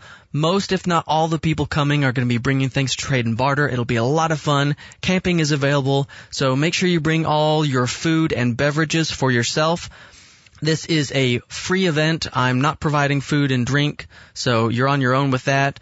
And please leave your pets at home unless they are service animals. We're a working homestead, and foreign animals are a danger and a liability both to my animals and to people. So if you want to come to a free event where lots of like-minded people are going to be trading and bartering, and we're going to have a lot of fun, then put it on your calendar. April 29th, I have a Facebook event on the Homegrown Liberty Facebook group where you can get details and talk to other attendees beforehand to coordinate what you want to bring in trade. And you can email me for details if you want to, nick@homegrownliberty.com. To learn more about me, check out homegrownliberty.com. Do good things. Great stuff as always from Nick Ferguson. He's got a lot going on. Make sure to check out his site and his Facebook group. Next one is the last one of the day for a council member. I have a question for Gary Collins involving intermittent fasting and actually breaking the fast without breaking it. I don't know how to put it. Consuming a very small amount of calories in your middle of your intermittent fasting period right after a workout. I'm going to give you, let Gary give you his opinion, and I'll come back with a couple thoughts on that as well. And then I've got a pretty complicated thing to finish the show up with today. Hey everyone, this is Gary Collins of PrimalPowerMethod.com, and answering all your health and wellness, primal, paleo, off the grid, simplified living questions. And remember guys, my Going Off the Grid book is out. It's on Amazon and on my website. And also make sure to listen to my new podcast, Old Dudes, New Tricks. Now we have an interesting question about intermittent fasting, and I actually get quite a few of these questions. And Ken wants to know if he can break his fast. And I go, well, that depends. Depends what you're trying to do. Now, Ken, he's doing an 8-16 from what I could get. So 8 hours of feeding, 16 hours of fasting. So he works out during the fasting period. And I've done this as well. And he wants to know if he can have a protein shake after his workout. And he says it's only about 100 calories. And if this is okay. Well, again, it depends. What is Ken trying to do? So if Ken is trying to add or maintain muscle, I would highly recommend that he does consume that protein shake within an hour window. Now, if he's not and he's trying to lose body fat, I would say no, do not consume that protein shake and continue on with your fast. Now, the downside is when you work out during your fast, if you're not used to it, you're going to be very hungry. A good way to deal with hunger when you're in the fasting period, remember people, fat has a glycemic index of 0. So consuming a little fat during that period will not affect your blood sugar levels. I always recommend to have like a teaspoon or two of coconut oil. That usually works the best. It's the easiest to choke down. But it also depends too. What is he doing? Is he doing resistance training? Is he doing endurance training? If he's doing resistance training again, yes, I would recommend that you take that protein shake in.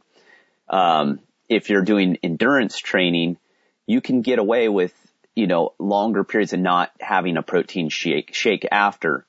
And also remember, and the reason I say this is through gluconeogenesis, we have the ability to convert protein and fat into glucose. You go, well, wait, Gary, you just said that we can consume fat.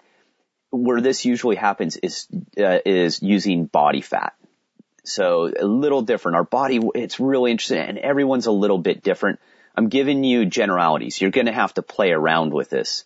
None of these are definitive. Ken will have to try it, see how it works.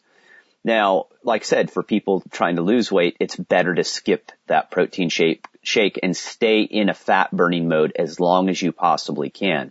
Because what's going to happen with that protein shake, even though he's going to be getting those essential amino acids in order to replace or repair muscle tissue and grow muscle tissue, well, what we're going to do, our body will convert any of that extra protein into either blood sugar, or also remember, excess is excreted through your urine as nitrogen. That's how it works. That's how our body utilizes it.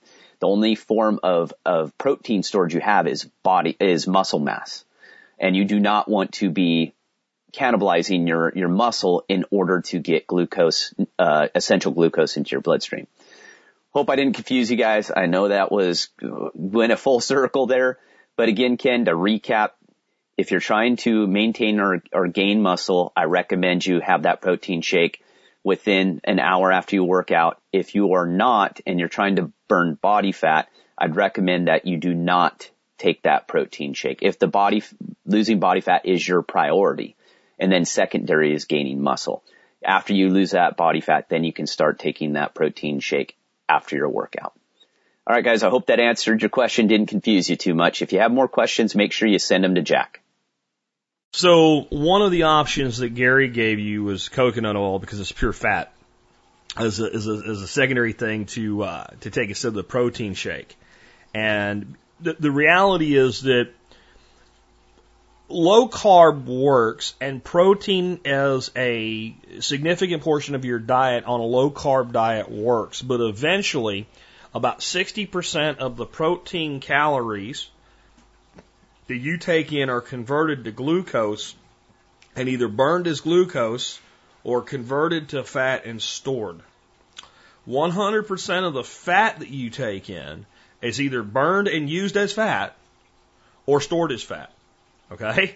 That's how that works. We don't convert fat to glucose in order to burn it.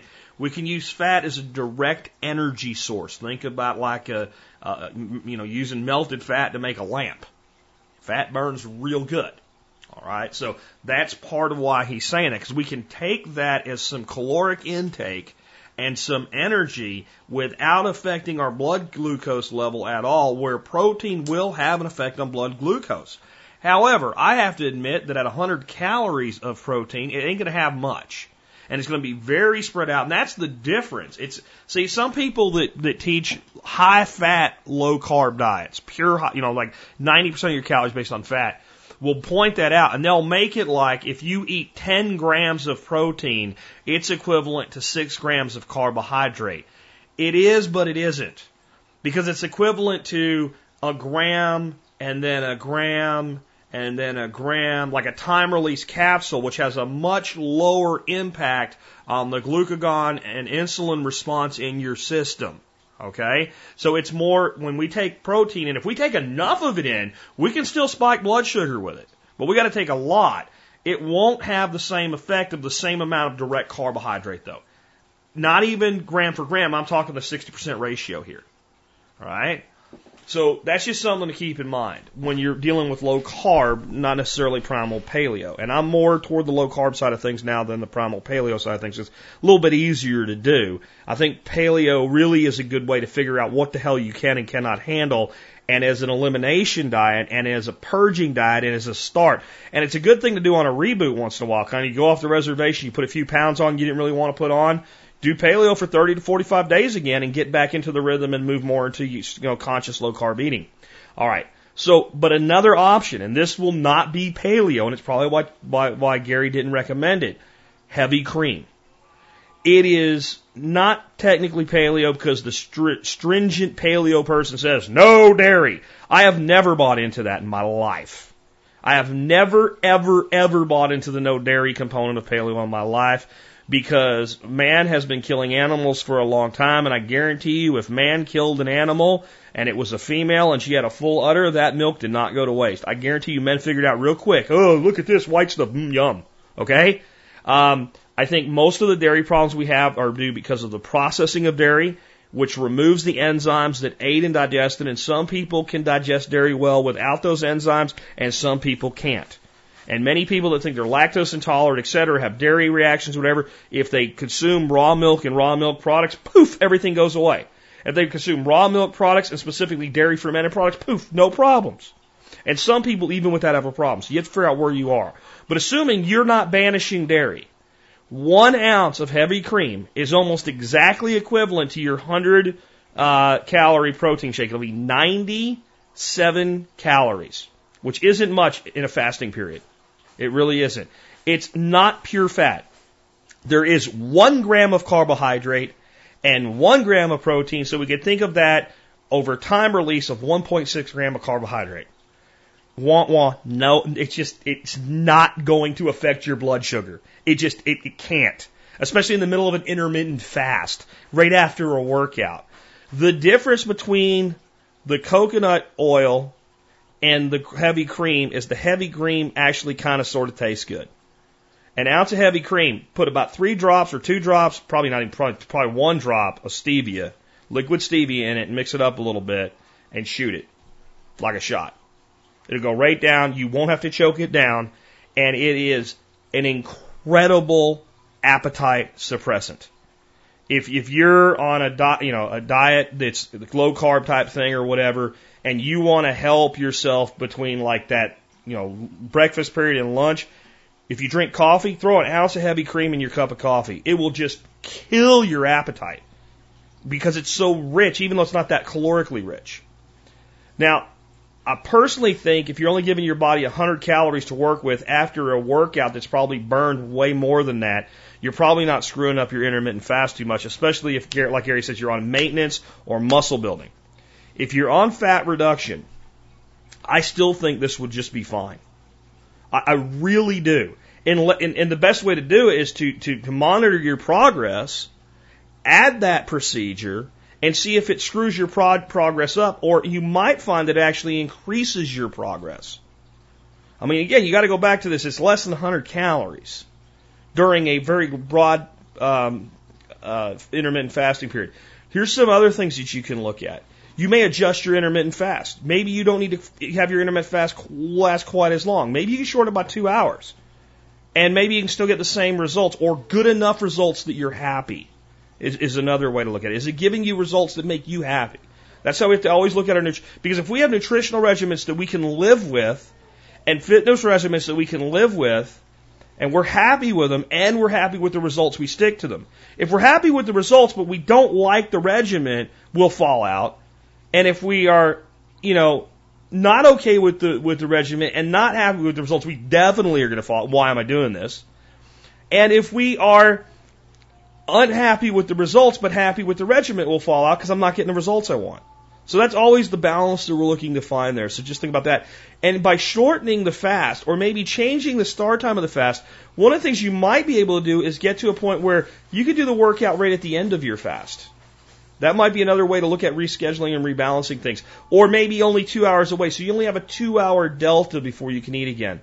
My concern with people that do the intermittent fasting thing with a heavy workout and then have too long of a delta before it becomes time to eat is when it's time to eat, they go overboard with their eating. They're just like, they're completely famished. 2 hours is a good amount of time, because even if you get really hungry, it gives you enough time for that hunger to kind of subside. And even a half ounce of that heavy cream will just take that out of you. And always be careful with your health on this stuff too. So my segment for today involves something that recently happened to many YouTube content creators. Wrangler Star is somebody that many of the people in this audience will know. If you don't know him, you'll know some other people I might mention, like Nut and Fancy. His channel is almost 100% related to guns. Apparently this happened with some people that are very political, especially to the right side of the political spectrum, that some people might call extreme, etc. YouTube has demonetized a huge number of their videos, meaning that there's no longer commercials shown when those videos play. And for some of these people, Wrangler Star, for instance, has 500,000 subscribers. This is, I would imagine a very significant revenue segment for him. I can't be sure. I don't put anywhere near the effort into YouTube that many of these people do. YouTube for me is this thing that's part of what I do. It's like an appendage. But I have about 30,000 YouTube subscribers, even with taking the approach of just throwing some duck videos up and some aquaponics videos up and some gum videos up and things like that too. And I make about $300. So if the math were logarithmic and worked out, on a straight curve, then I would calculate that somebody like Wrangler Star should be making about $60,000 to $70,000 a year on YouTube as a content creator.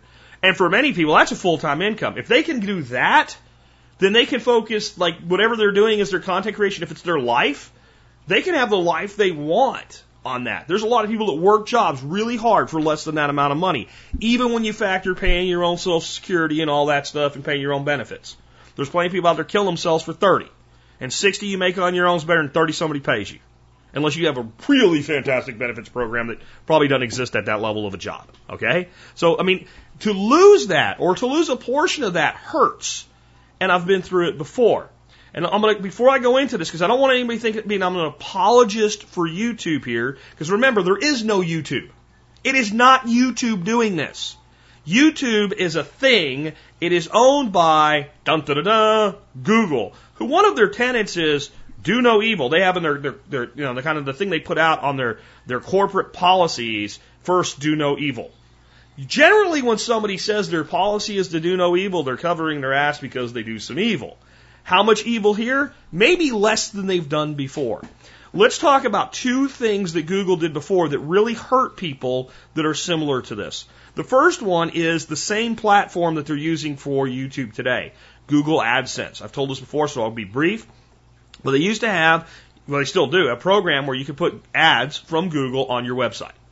And somebody comes to your website, they see it, they click the ad, and you got a portion of the ad revenue. At the time that they really rolled this out and they were pushing it and trying to get thousands and thousands of us that were content creators to run their ads for them, they never disclosed, but based on research, keyword research, and people that were buying traffic and then looking at how much we were getting paid for the traffic, it was about 50%. So if Google got $1, I got 50 cents. This made it very profitable for me and many other people who went way beyond what I did to make websites that were specifically designed for Google advertising. And one day Google just changed the rules. They just started paying less. And they actually removed payments that they had already counted for us and said things like, well, we believe there was click fraud on your account. What? How the hell could there be click fraud on my websites when most of the traffic that I got was from your search engine? And you send them a thing with your analytics from Google Analytics. Here, look, 98% of my traffic last month was from your search engine. How the hell could it be click fraud if it's from you? And they just don't respond. And that month, I was set to make about $7,000 in AdSense, and by the end of the month, I was down to $1,200. And it dwindled from there to now it's not even worth, I haven't done anything with it for 10 years, so it's not worth talking about. But had I kept doing what I was doing, maybe I could have made $500 versus $8,000. So it wasn't worth it anymore, so I went off and did other things. This hurt, but I was just getting there with it, so I went off and did other things. And it made me make a decision that I would not be, when it came to my primary revenue sources, a digital sharecropper. If someone could change the rules and affect my income, that could only ever be, I'm not going to not take the money.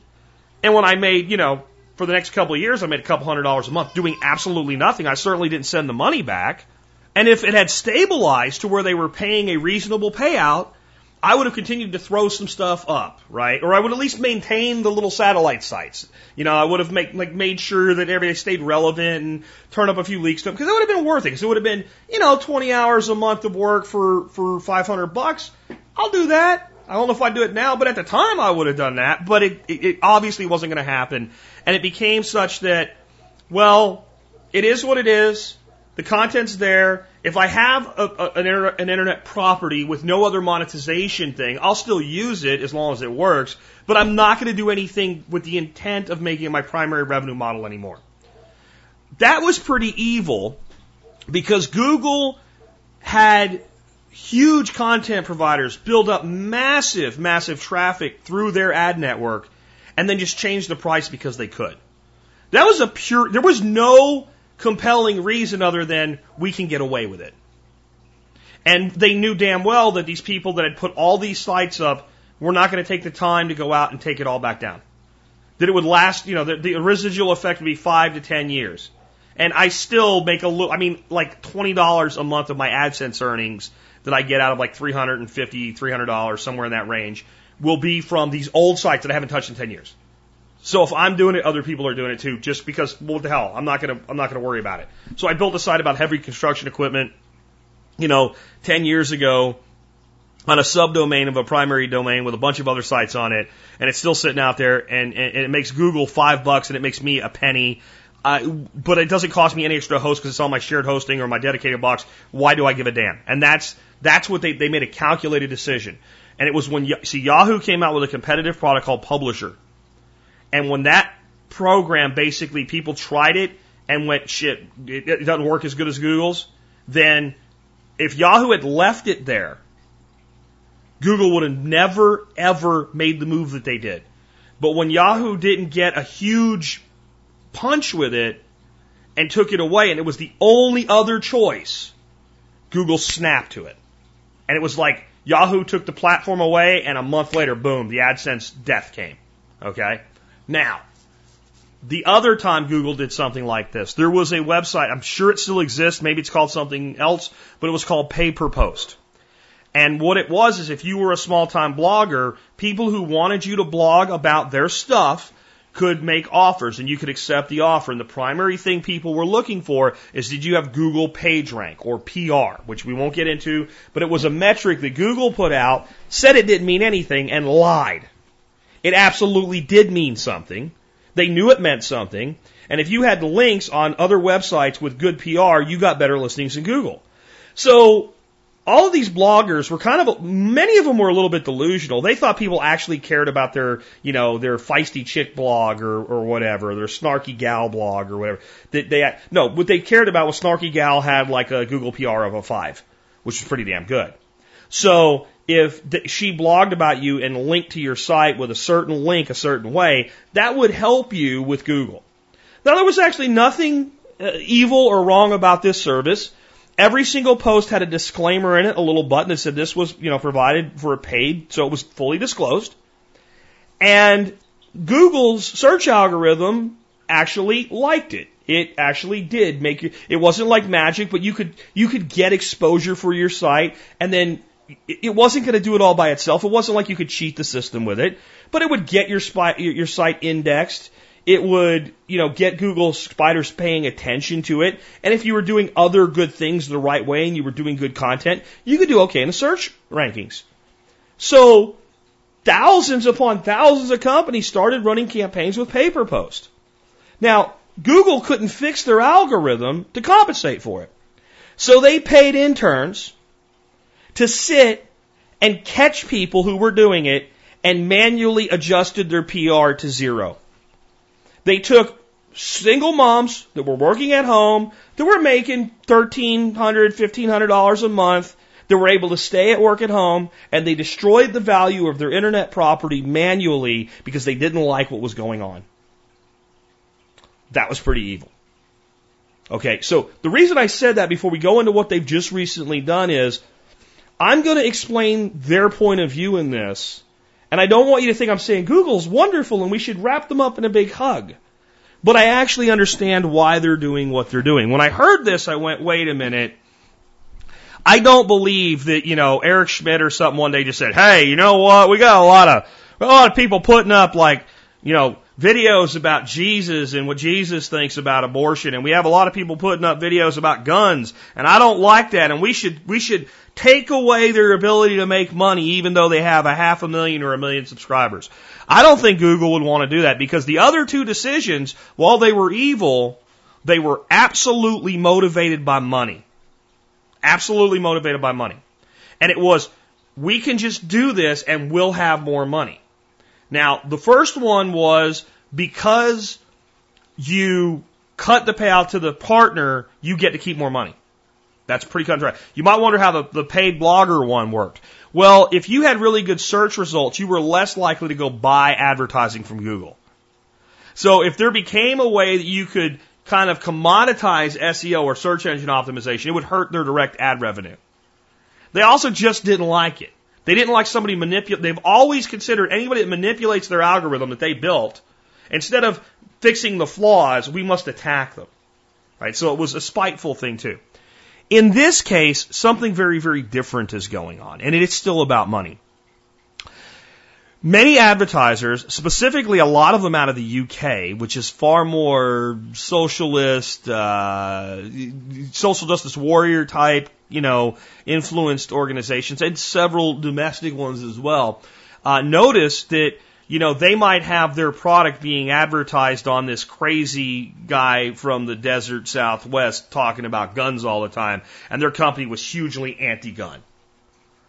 And a bunch of them got together, and I have an article that I've linked to in the show notes so you can learn more about this. But the total cost in lost advertising on this boycott by this collective group of advertisers was $750 million for the year. Okay? $750 million. Google anticipates that they will do on the monetization advertising for YouTube about $10 billion. So almost, not quite, but almost 10% hit to their revenue like that. Because what the advertiser was saying is, I don't want my ads on their videos. Now I want you to hold your anger if you like Wrangler Star or Nut and Fancy or any of these people. I want you to hold your fire at being angry for a second. I want you to think logically. It's your business. You're going to lose 10% of your revenue, and maybe it's going to cascade and be more if you don't do something. Are you going to do, not necessarily what Google did, but are you going to do something? And most people would say, well, I'm going to do something. I'm going to do something. And remember, you're not talking about Jack Spirko's TSP where I can just tell somebody to piss off, and if I lose 10% of my revenue from it, I don't give a damn. I'm going to stand on principle. You're talking about a publicly traded company who is subject to a lawsuit by its shareholders if it doesn't maintain good fiscal responsible behavior. And doing nothing would actually open them to a class action lawsuit that they would probably lose. So not only would they lose money, their own shareholders would turn around and sue them for, even if you didn't want to as a shareholder, somebody would do it in your behalf with class action. Okay? So you got to understand where Google's at in this. So now the becomes, what is the something to do? Let's go a little further with this. I've been amused at times and pissed at times about this.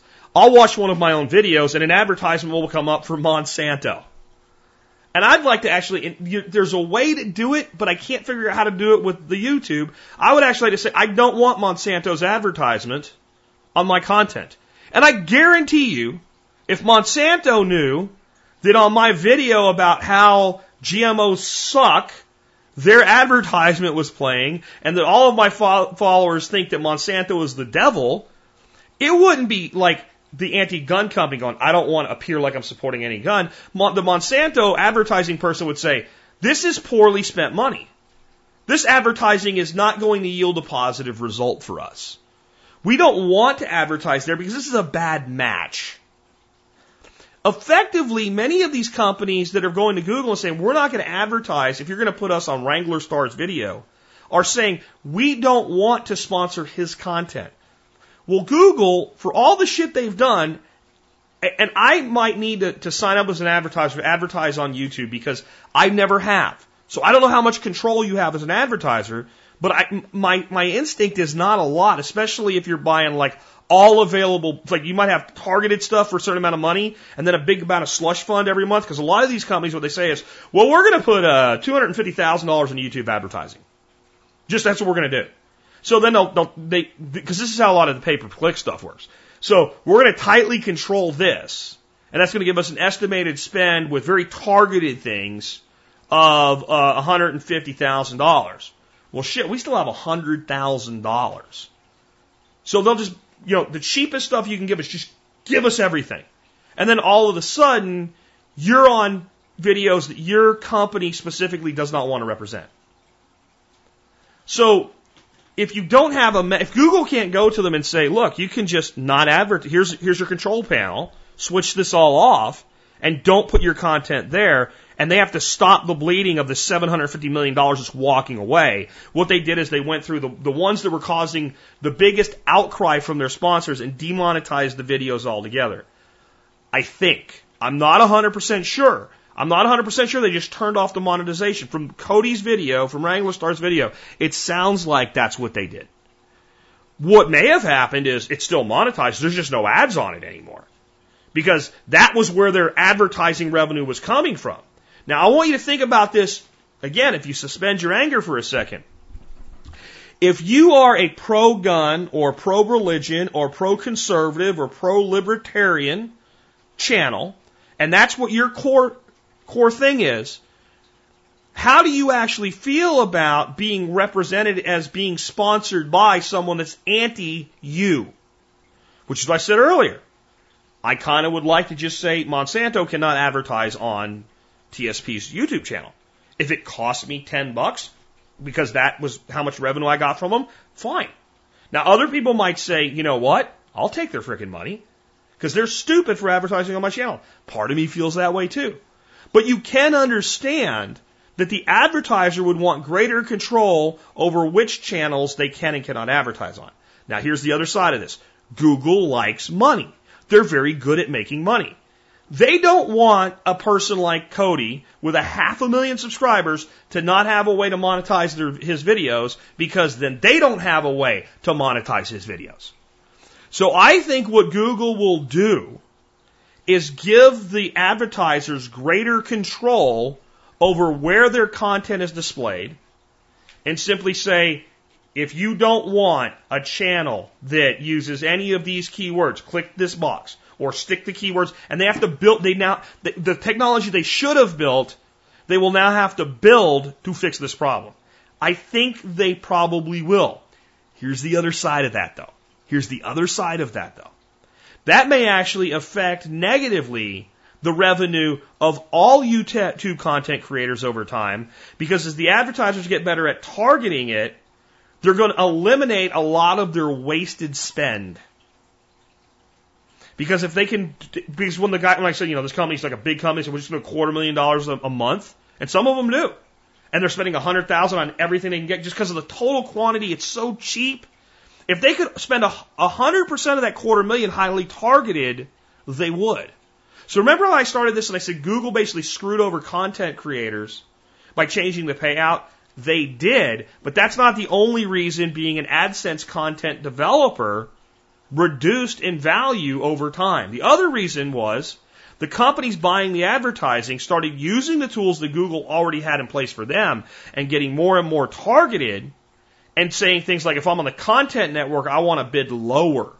So not only did Google cut the payout, the advertisers got more savvy, got more tight on their advertising, and reduced how much was being spent in that world at the same time. Because they knew search traffic converted at a higher rate than content network traffic. What the case has been with YouTube is it's been so cheap in the world of corporate advertising.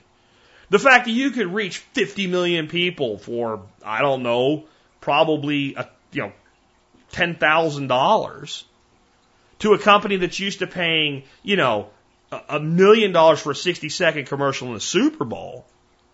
Well, screw it. We don't care. Just do it. And if they're getting any response at all, they're happy.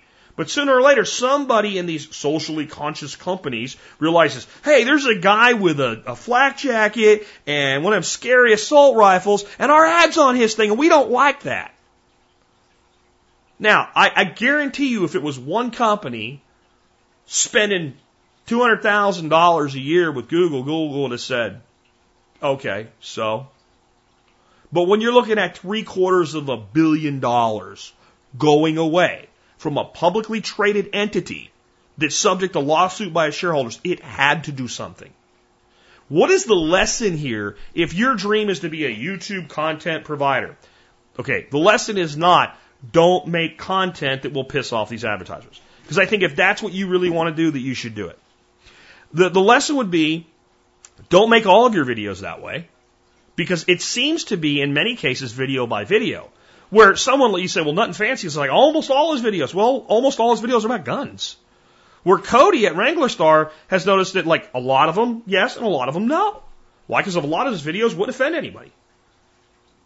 You know, even these weirdos. Like, I'm not saying it's okay for these weirdos. Actually, I am saying it's okay for these companies to be offended.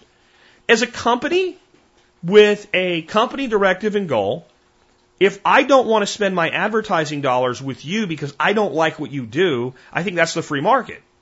The problem is that Google threw an off switch instead of putting a filter.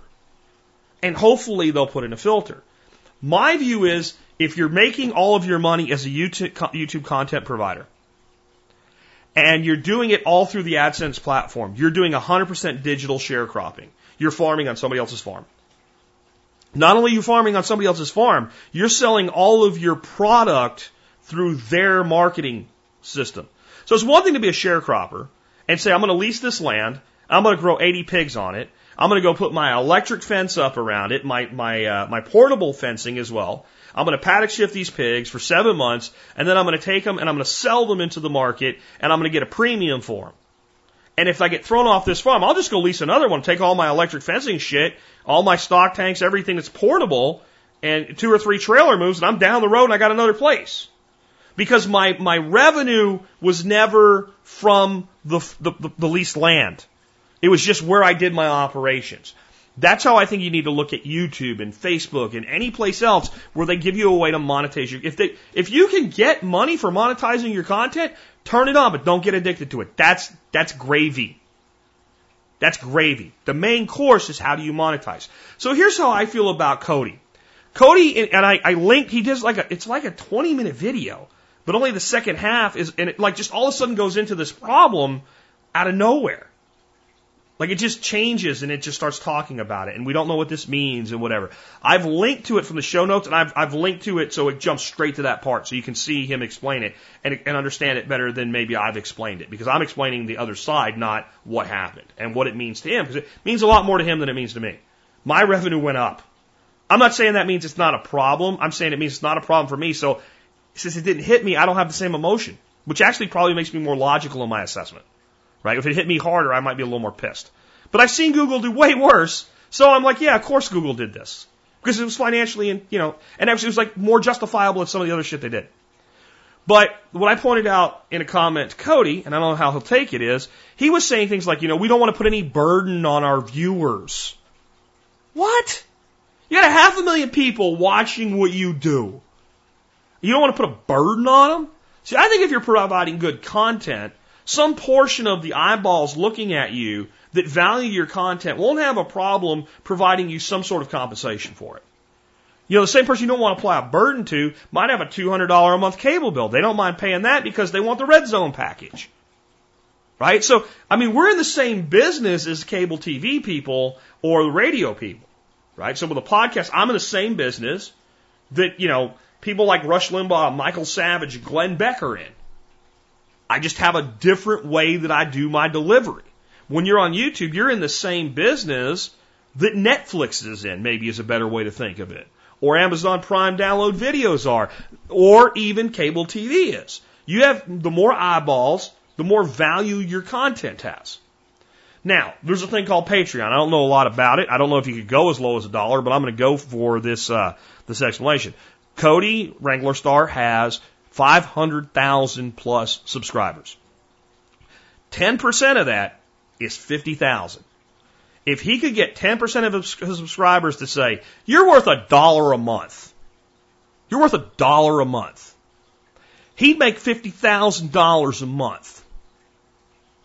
That's $600,000 a year. Now, here's what else I'm going to say about that. And this is not an attack on anybody, because it would apply to any channel with the same number he has.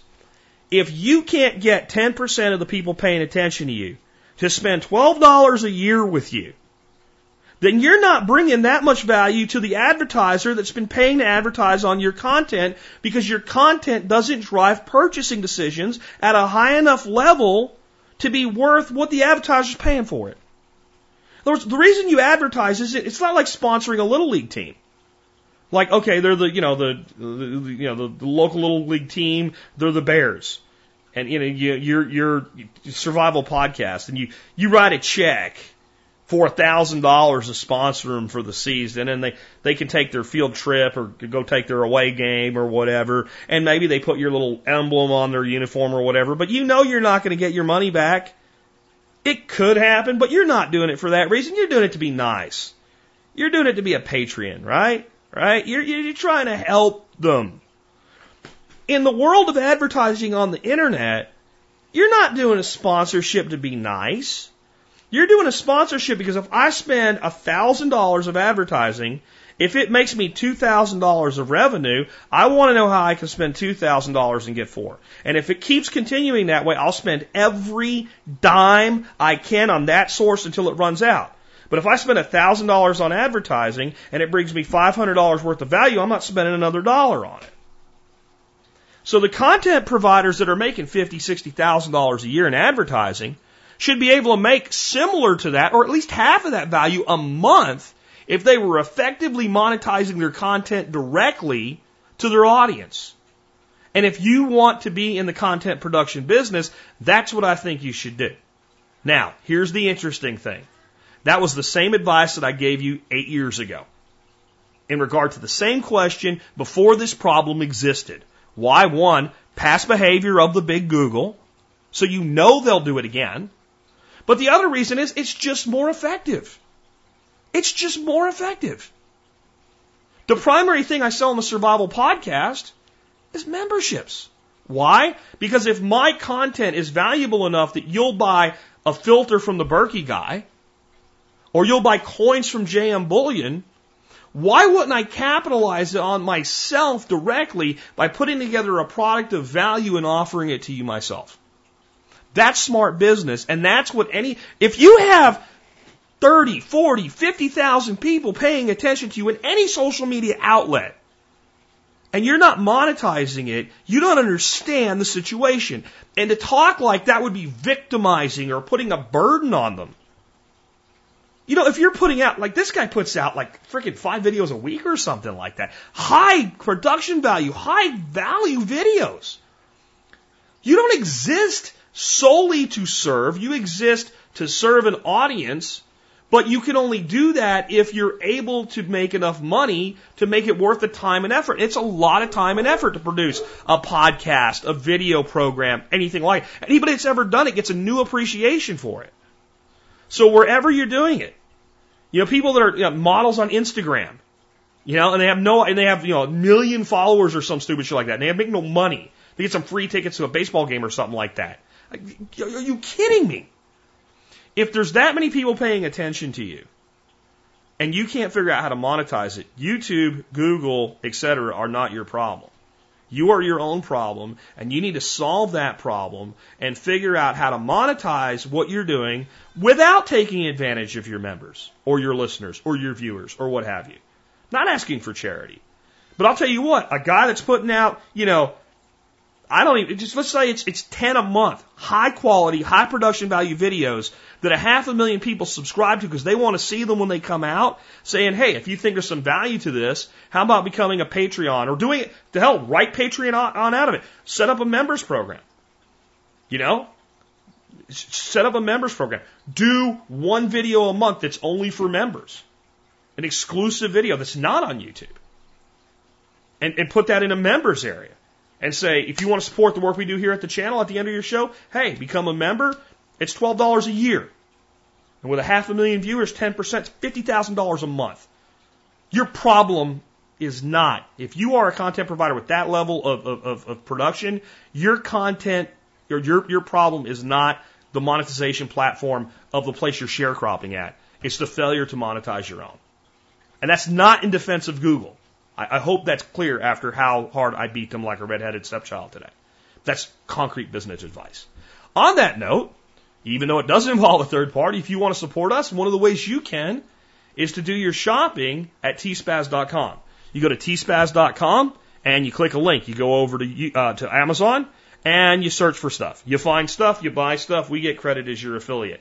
And because we believe in providing a higher form of value at all times and not just asking for you to do stuff to help us, I do reviews of products on a daily basis. Sometimes I bring an item back around that's done well with you guys in the past because, hey, new people every day, right? Today is one of those times. I first reviewed this item last year in the summer. It is an item for your kitchen. It is the Perfect Cook Digital Instant Read Thermometer. That's our item of the day. What this is, it looks like a little switchblade knife, except instead of a knife, not really a switchblade, more like just like a standard pocket knife, but instead of a blade that comes out of it, it's a poker, right? So you open it up, you pull your poker out, and you poke your meat. Now, the purpose of this poker is not just to poke your meat and make juice come out of it and ruin it. It's actually to prevent you from ruining it.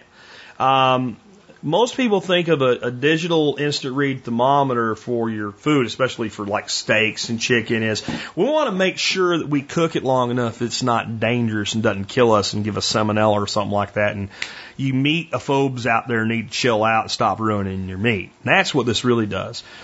What it lets you do is if you're going to cook your steak to, let's say, 140 degrees because you want it to be a nice medium, to medium, medium, heading toward medium well, but not there yet. Well, then you can cook it to 140 degrees and get it the hell off before it goes up to 148 degrees and ruins it. And you can do that with and I use mine all the time. It doesn't even go in a drawer. It sits right next to my stove on a little thin area to the right side of my stove where a couple little things are because it gets used that much. I'm cooking something in a pan. I think that looks about done. I'll stick it in there. Yep, that's done. Out it comes. And understanding that when you take meat out of a pan, off a grill, out of a roaster, whatever, it's at 140, there's carryover heat and it's going to actually come up a little bit before it settles out and begins to cool down.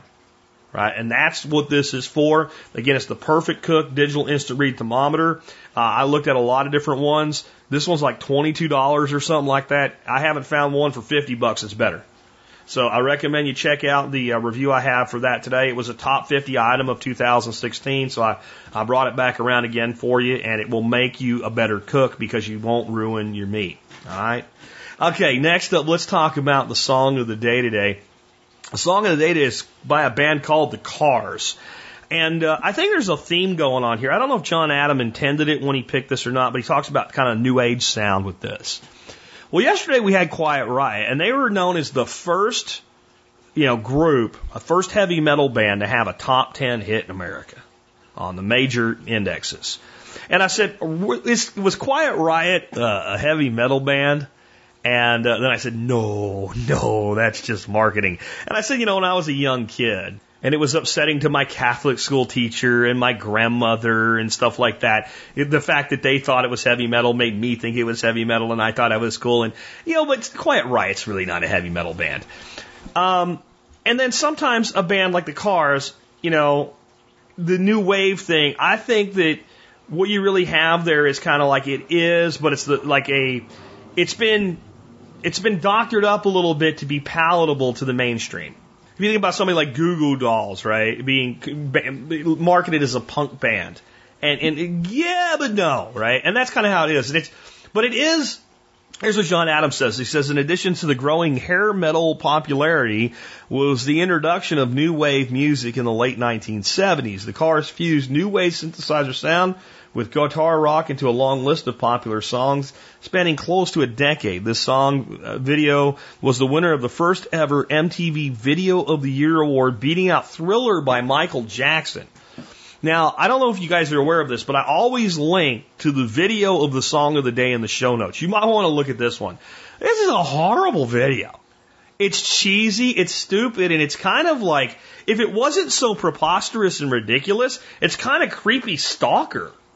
Right? Like the guy's like stalking the chick, like she opens her lipstick and he's inside it, and then he's like outside her window as a giant, he pulls her out. And I mean, it's like if you made that video today, the social justice warriors would just go nuts, but it beat Michael Jackson's Thriller for video of the year. And the Cars became a mainstream band on MTV. My youngest sister, Katrina, was kind of a baby at this time, like the 2.5, 3-year-old toddler model. Spent a lot of time in the playpen, so she stayed out of trouble, and a lot of time crawling around on the floor, getting into trouble. And she loved the Cars. Didn't know who they were, didn't sing a song, but loved. And it was a different video she liked even better that I thought was actually a pretty cool video for the time called Magic. You might think it's magic, right? And they show him walking on a pool. And if you look real close, you can see the plexiglass that actually allows him to look like he's walking on water and stuff like that. But it was pretty cool. This one was cheesy, but the sound did become something. Bands like Devo and Flock of Seagulls and Bananarama and all of that kind of sprungboard off of Eurythmics, even a little bit off of this kind of this new wave, almost heading toward the punk thing, but really being polished for popular music of the time.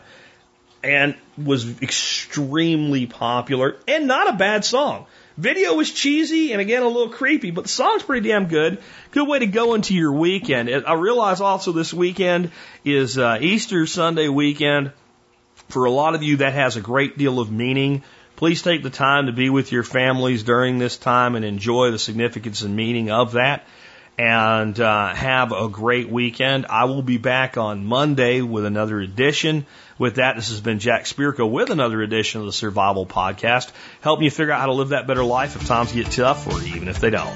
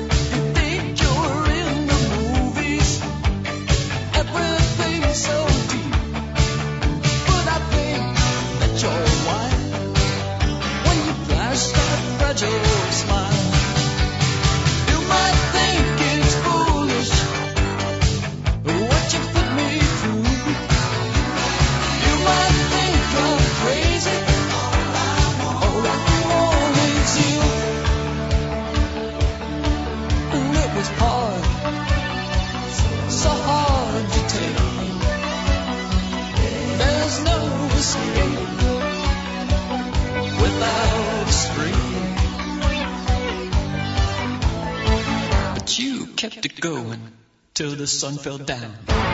You kept it going.